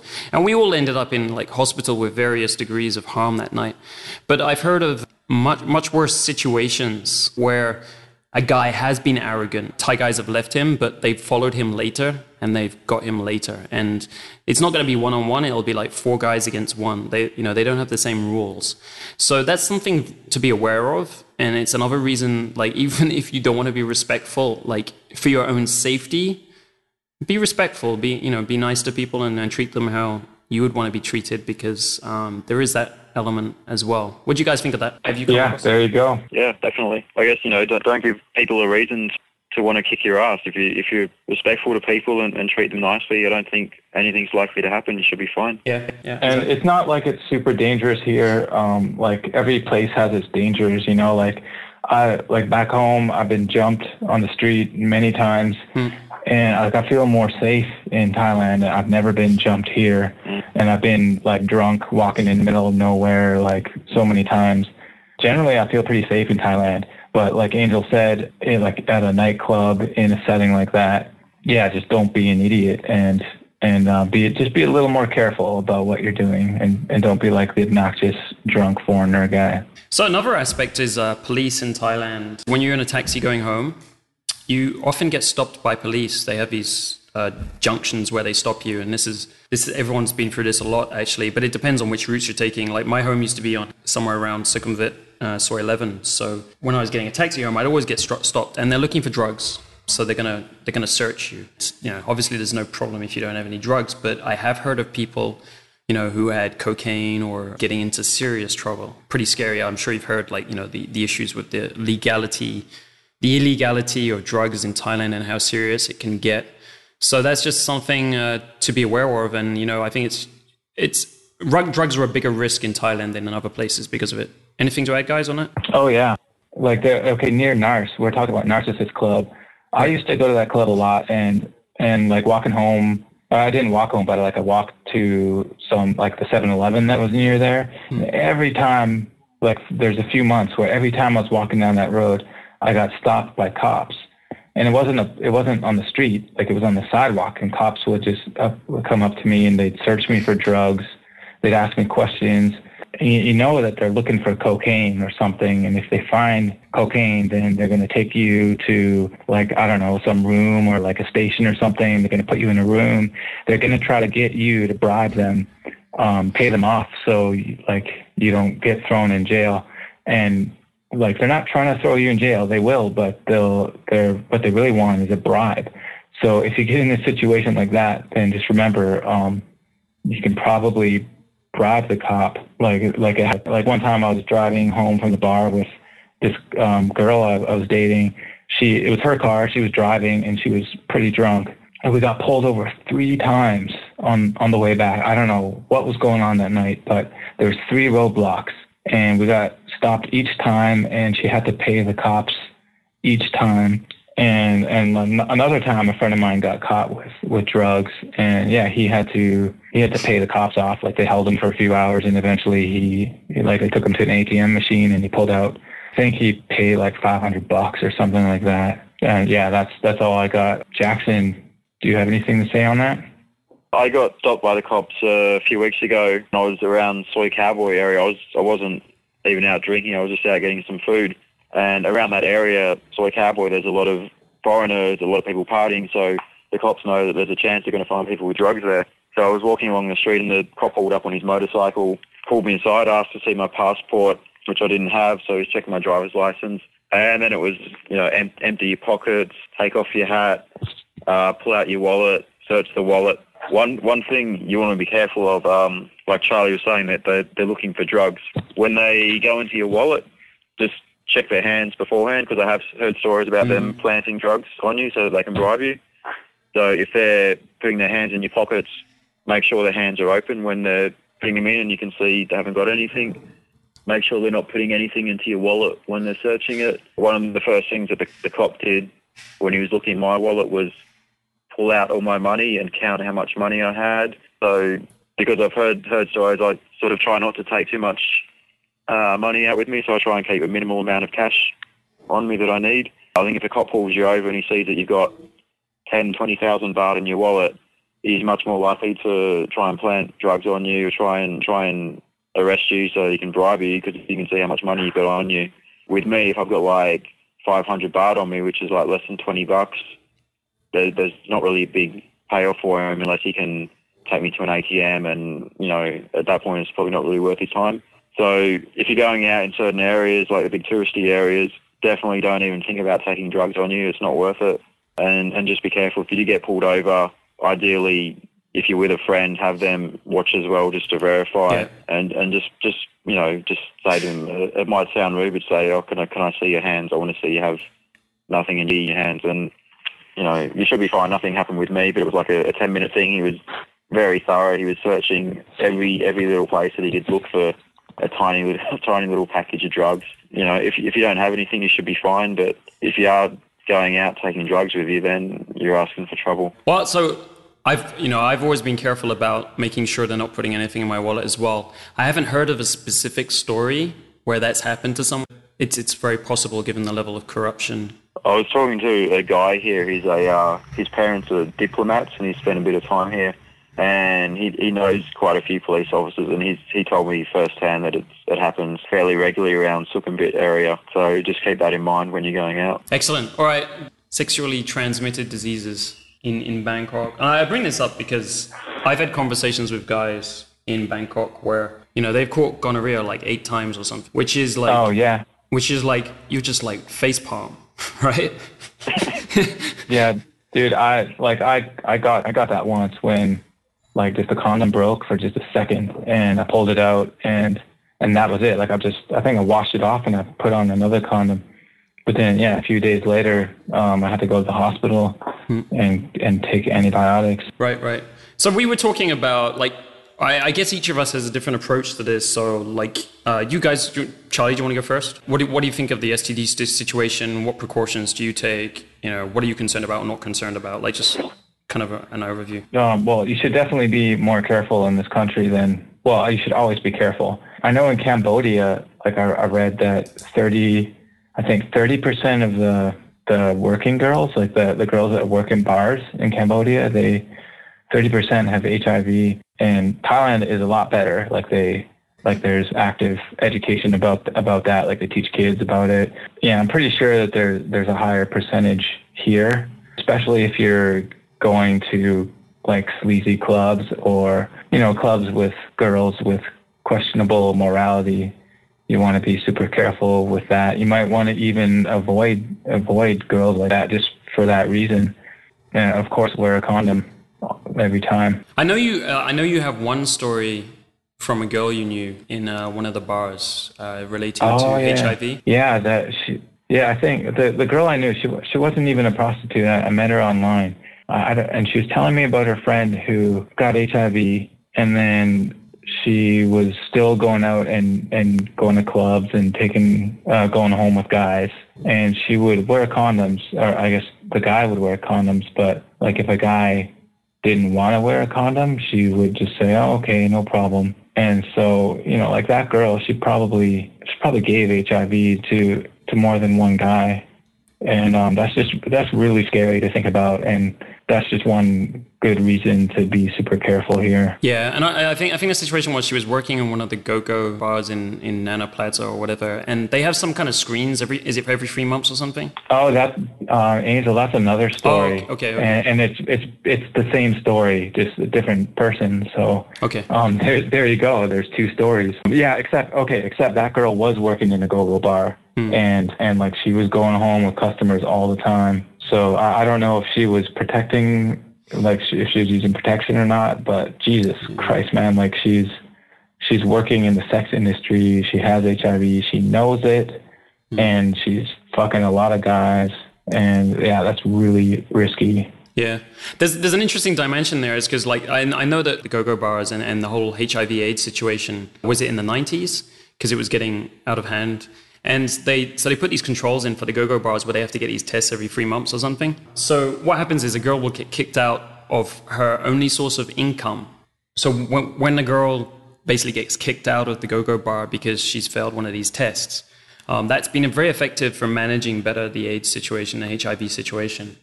However, now like she's lost her source of income. And I think what happens to those girls is that they become freelancers in the beer gardens and stuff because they can't go through that kind of regulated. The go-go bars are a bit more regulated. Then they go to the beer bars and they go more freelance, right? So you'll find them in the after-hours clubs, I guess. So I think there's probably a much higher risk in some sense from, like, if there are hookers in those kind of bars, if you meet them, there's probably a higher STD risk with the freelancers or the girls you meet outside of the go-go bars. I don't know. Like I'm extremely STD avoidant. I avoid them like the plague, and I'm very careful. Like I know situations where I've heard that guys don't use condoms in Thailand, and I think they're asking to die, basically. And I've even heard of some of them brag about how they will sleep with hookers and they'll ask them not to use condoms and stuff, which, just seems pretty insane to me. But, so this is, of course, condom is like important, but there are some things you can catch even with condoms, right? Like Charlie gave the example of gonorrhea. I think even if the condom doesn't break, sometimes you can catch that because it's a bacterial one, and if you get a bit on you, it's easier to catch than a virus like HIV, for example. So, and also, there's also blowjobs. Like some guys don't realize that you get that kind of thing straight off blowjobs, as well as herpes and stuff like that. And then there's just the gray area factor. Like, so Charlie gave an example where he was basically in a trusted relationship for 6 months with a girlfriend. And, I don't know whether he was using condom or not. But once you've been in a relationship for 6 months, you may stop using a condom, right? Because you're in a relationship. And in Thailand, you just got to be aware that, you've got to be careful about that, she hasn't got that type of background, because then you could be exposing yourself to a risk that you're not aware of. So, as I said, I'm pretty extreme about this stuff. So any girlfriend Like for a long time, I just said condoms, forget it, even if she's a girlfriend or whatever. I got into a more serious relationship about 2 years ago. So I went down to the hospital with her and we both got our STD tests. And that's not an easy thing to bring up with a Thai girl either, because they're not used to STD tests like we are in the West. It's a tough subject. It's like, what, do you think I have something? And it's not something that's spoken about easily, especially with the more traditional girls, I think. So, that was actually a pretty tough conversation. And she actually went and told her mum about it, and her mum got angry at me. Oh, man.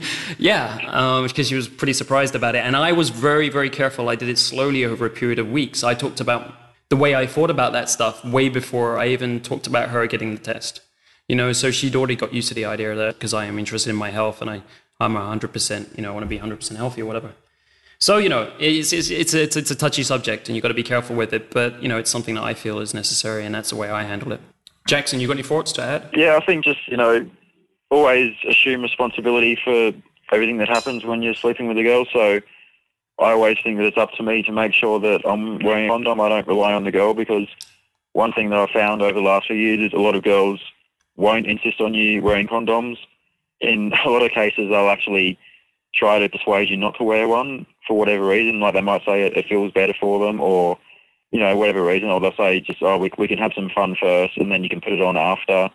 It's kind of scary when you think the lengths that they'll go to get you to avoid wearing a condom, and then you think how many other guys have they done this with. And I know that most guys, if given the chance, probably won't wear the condom.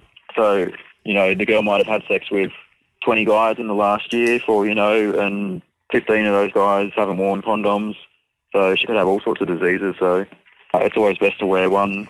Even if you see the girl, you think she's very innocent and she's probably hasn't got anything, you might be tempted. I'll be fine just this one time, but, it only takes the one time to catch something. Right. There was this one girl that I hooked up with back in Australia shortly before I came over here, and she said to me that she was quite insistent about it beforehand. She's like, if you got a condom, you need to wear a condom. I was like, yeah, I always wear one.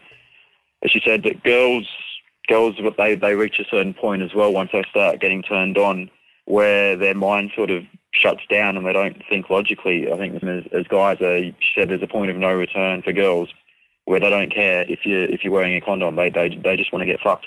So if you haven't got a condom on, they're just going to have sex with you either way. So if you don't have one on you, if you're not prepared, if you don't have one in your pocket, next to your bed, wherever you happen to be, it's very easily to get caught up in the moment and you just think, oh, fuck it, I'll be fine, I'm not going to worry about it.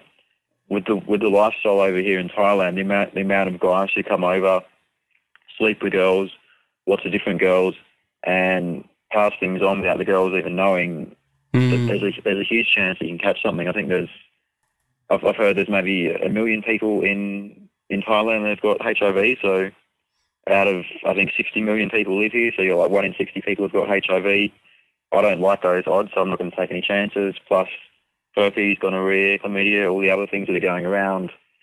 Just, don't take any chances. Yeah, so I just, we were talking about the cheating, the time in, that, they got this whole culture of cheating there. And I think that makes it even more dangerous, because what happens is you got this, Thai girl that could be very innocent and, she hasn't slept around or anything. Maybe she's had 1 or 2 Thai boyfriends, for example. However, so she's not, she's taking a pill or something. She's not using condom, but that Thai guy could very well be cheating. And a lot of the Thai guys also go to the go-go bars. Well, they go to their Thai versions of them, right? So there's that kind of dynamic going on in Thailand, where there's a lot of cheating. There's a lot of use of sex services, because in Thai guy society, it's more acceptable to use the sex services as well. So a lot of Thai guys are using those services, and so there's just that potential there. Definitely. All right. Does anyone want to say anything about Pattaya or Phuket? Pattaya is a very sleazy kind of place. So all the places that we've been talking about so far are probably the sleaziest place that we've mentioned. Maybe like Patapong, Soy Cowboy, Nana Plaza. Pattaya is probably 10 times as sleazy as any of those places. If you go out around the centre, around Walking Street, it's just all go-go bars, prostitutes up and down the street everywhere. It's basically, if you go to Pattaya, it's assumed that you're going there for a sex holiday. Last time I was there with my friend, we actually met these girls in Phuket and told them that we were going to Bangkok after we left Phuket. and one of the girls phoned my friend, and somehow she found out where we were staying, and she's like, what are you guys doing in Phuket? You're there to fuck prostitutes and sleep with all these bar girls. And we were actually there just to check it out. We didn't know much about it. We'd heard that it was an interesting place to go. But once we actually got there and saw what it was like, it was easy to see how she came to that conclusion. It's just wall-to-wall with prostitutes, a lot of Russian prostitutes as well there. I don't know. Some guys, they love it there. They go there all the time. They're into that kind of scene, but it's not somewhere that I ever want to go back and see again. Charlie, any different perspective on that? No, I'm in agreement with Jackson there. When I've spoken to girls in Bangkok and they mention the word Pattaya, or they were in Pattaya or anything like that, I used to freak out about that at first. Kind of, I'd be like, oh, she must be a hooker. Then I realized there's one side of Pattaya where there's basically Thais go on holiday. So normal Thais will go on there because it's just a nearby beach. It's the nearest beach, and they'll go on holiday there, and it's got nothing to do with the other area. So, and that's pretty much it, guys. And like, I just want to say, like, thank you for this like monster episode packed full of so much knowledge. You've both had a lot of experience in Bangkok, and it's been a lot of fun. Yeah, it's been interesting. Good to catch up again. Hope the listeners get something out of it. Yeah, I had a good time. Thanks, Angel, and nice talking to you again, Jackson. All right, cool.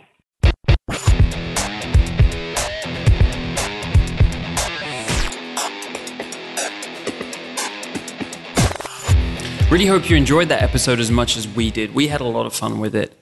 I hope you got a lot of practical information, and I hope also this inspired you to go check out Thailand and Bangkok if you haven't already been there, and maybe do it a bit sooner than you were going to. It's a great place, not just for the nightlife, for the people there. There's lots of interesting people.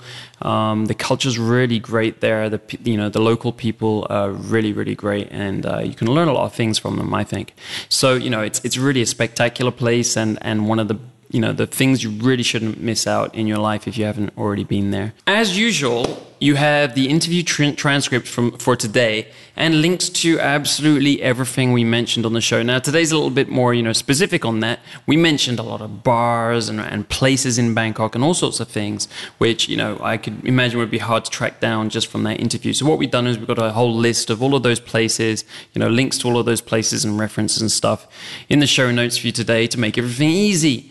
So you can go and get all of that at datingskillsreview.com/DSP45, and you'll find all of that there. If we've missed absolutely anything out, if there's something you want to know about dating in Thailand, dating Thai women, or you want to know something about nightlife in Bangkok, or day game in Bangkok, or whatever it is, you have three guys here with a lot of experience who can answer those questions for you. And for 1 week, up until Monday, the 9th of November, we will be doing that in the comments. So go to the URL I just gave you, datingskillsreview.com/DSP45, and go to the bottom of the page, and there you can post any question you have and we'll get it answered for you. As I say, we'll be doing that up to Monday, 9th of November. So make sure you get any of your questions in before then. And that's the end of this week's podcast. Next episode, we have Jason Capital from Jason Capital Dating. If you don't know him, he's only been around a couple of years, but this guy's making a huge impact with his honest approach to dating. Jackson, the guy you've been listening to today, just reviewed a couple of his products and, gave them really solid ratings. So I know I'm going to have a great discussion with him, and, that's going to be something for you to look forward to coming next week. See you then.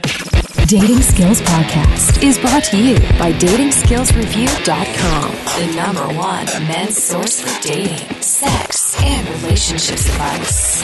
Get the cutting edge advice now and create your ideal dating lifestyle.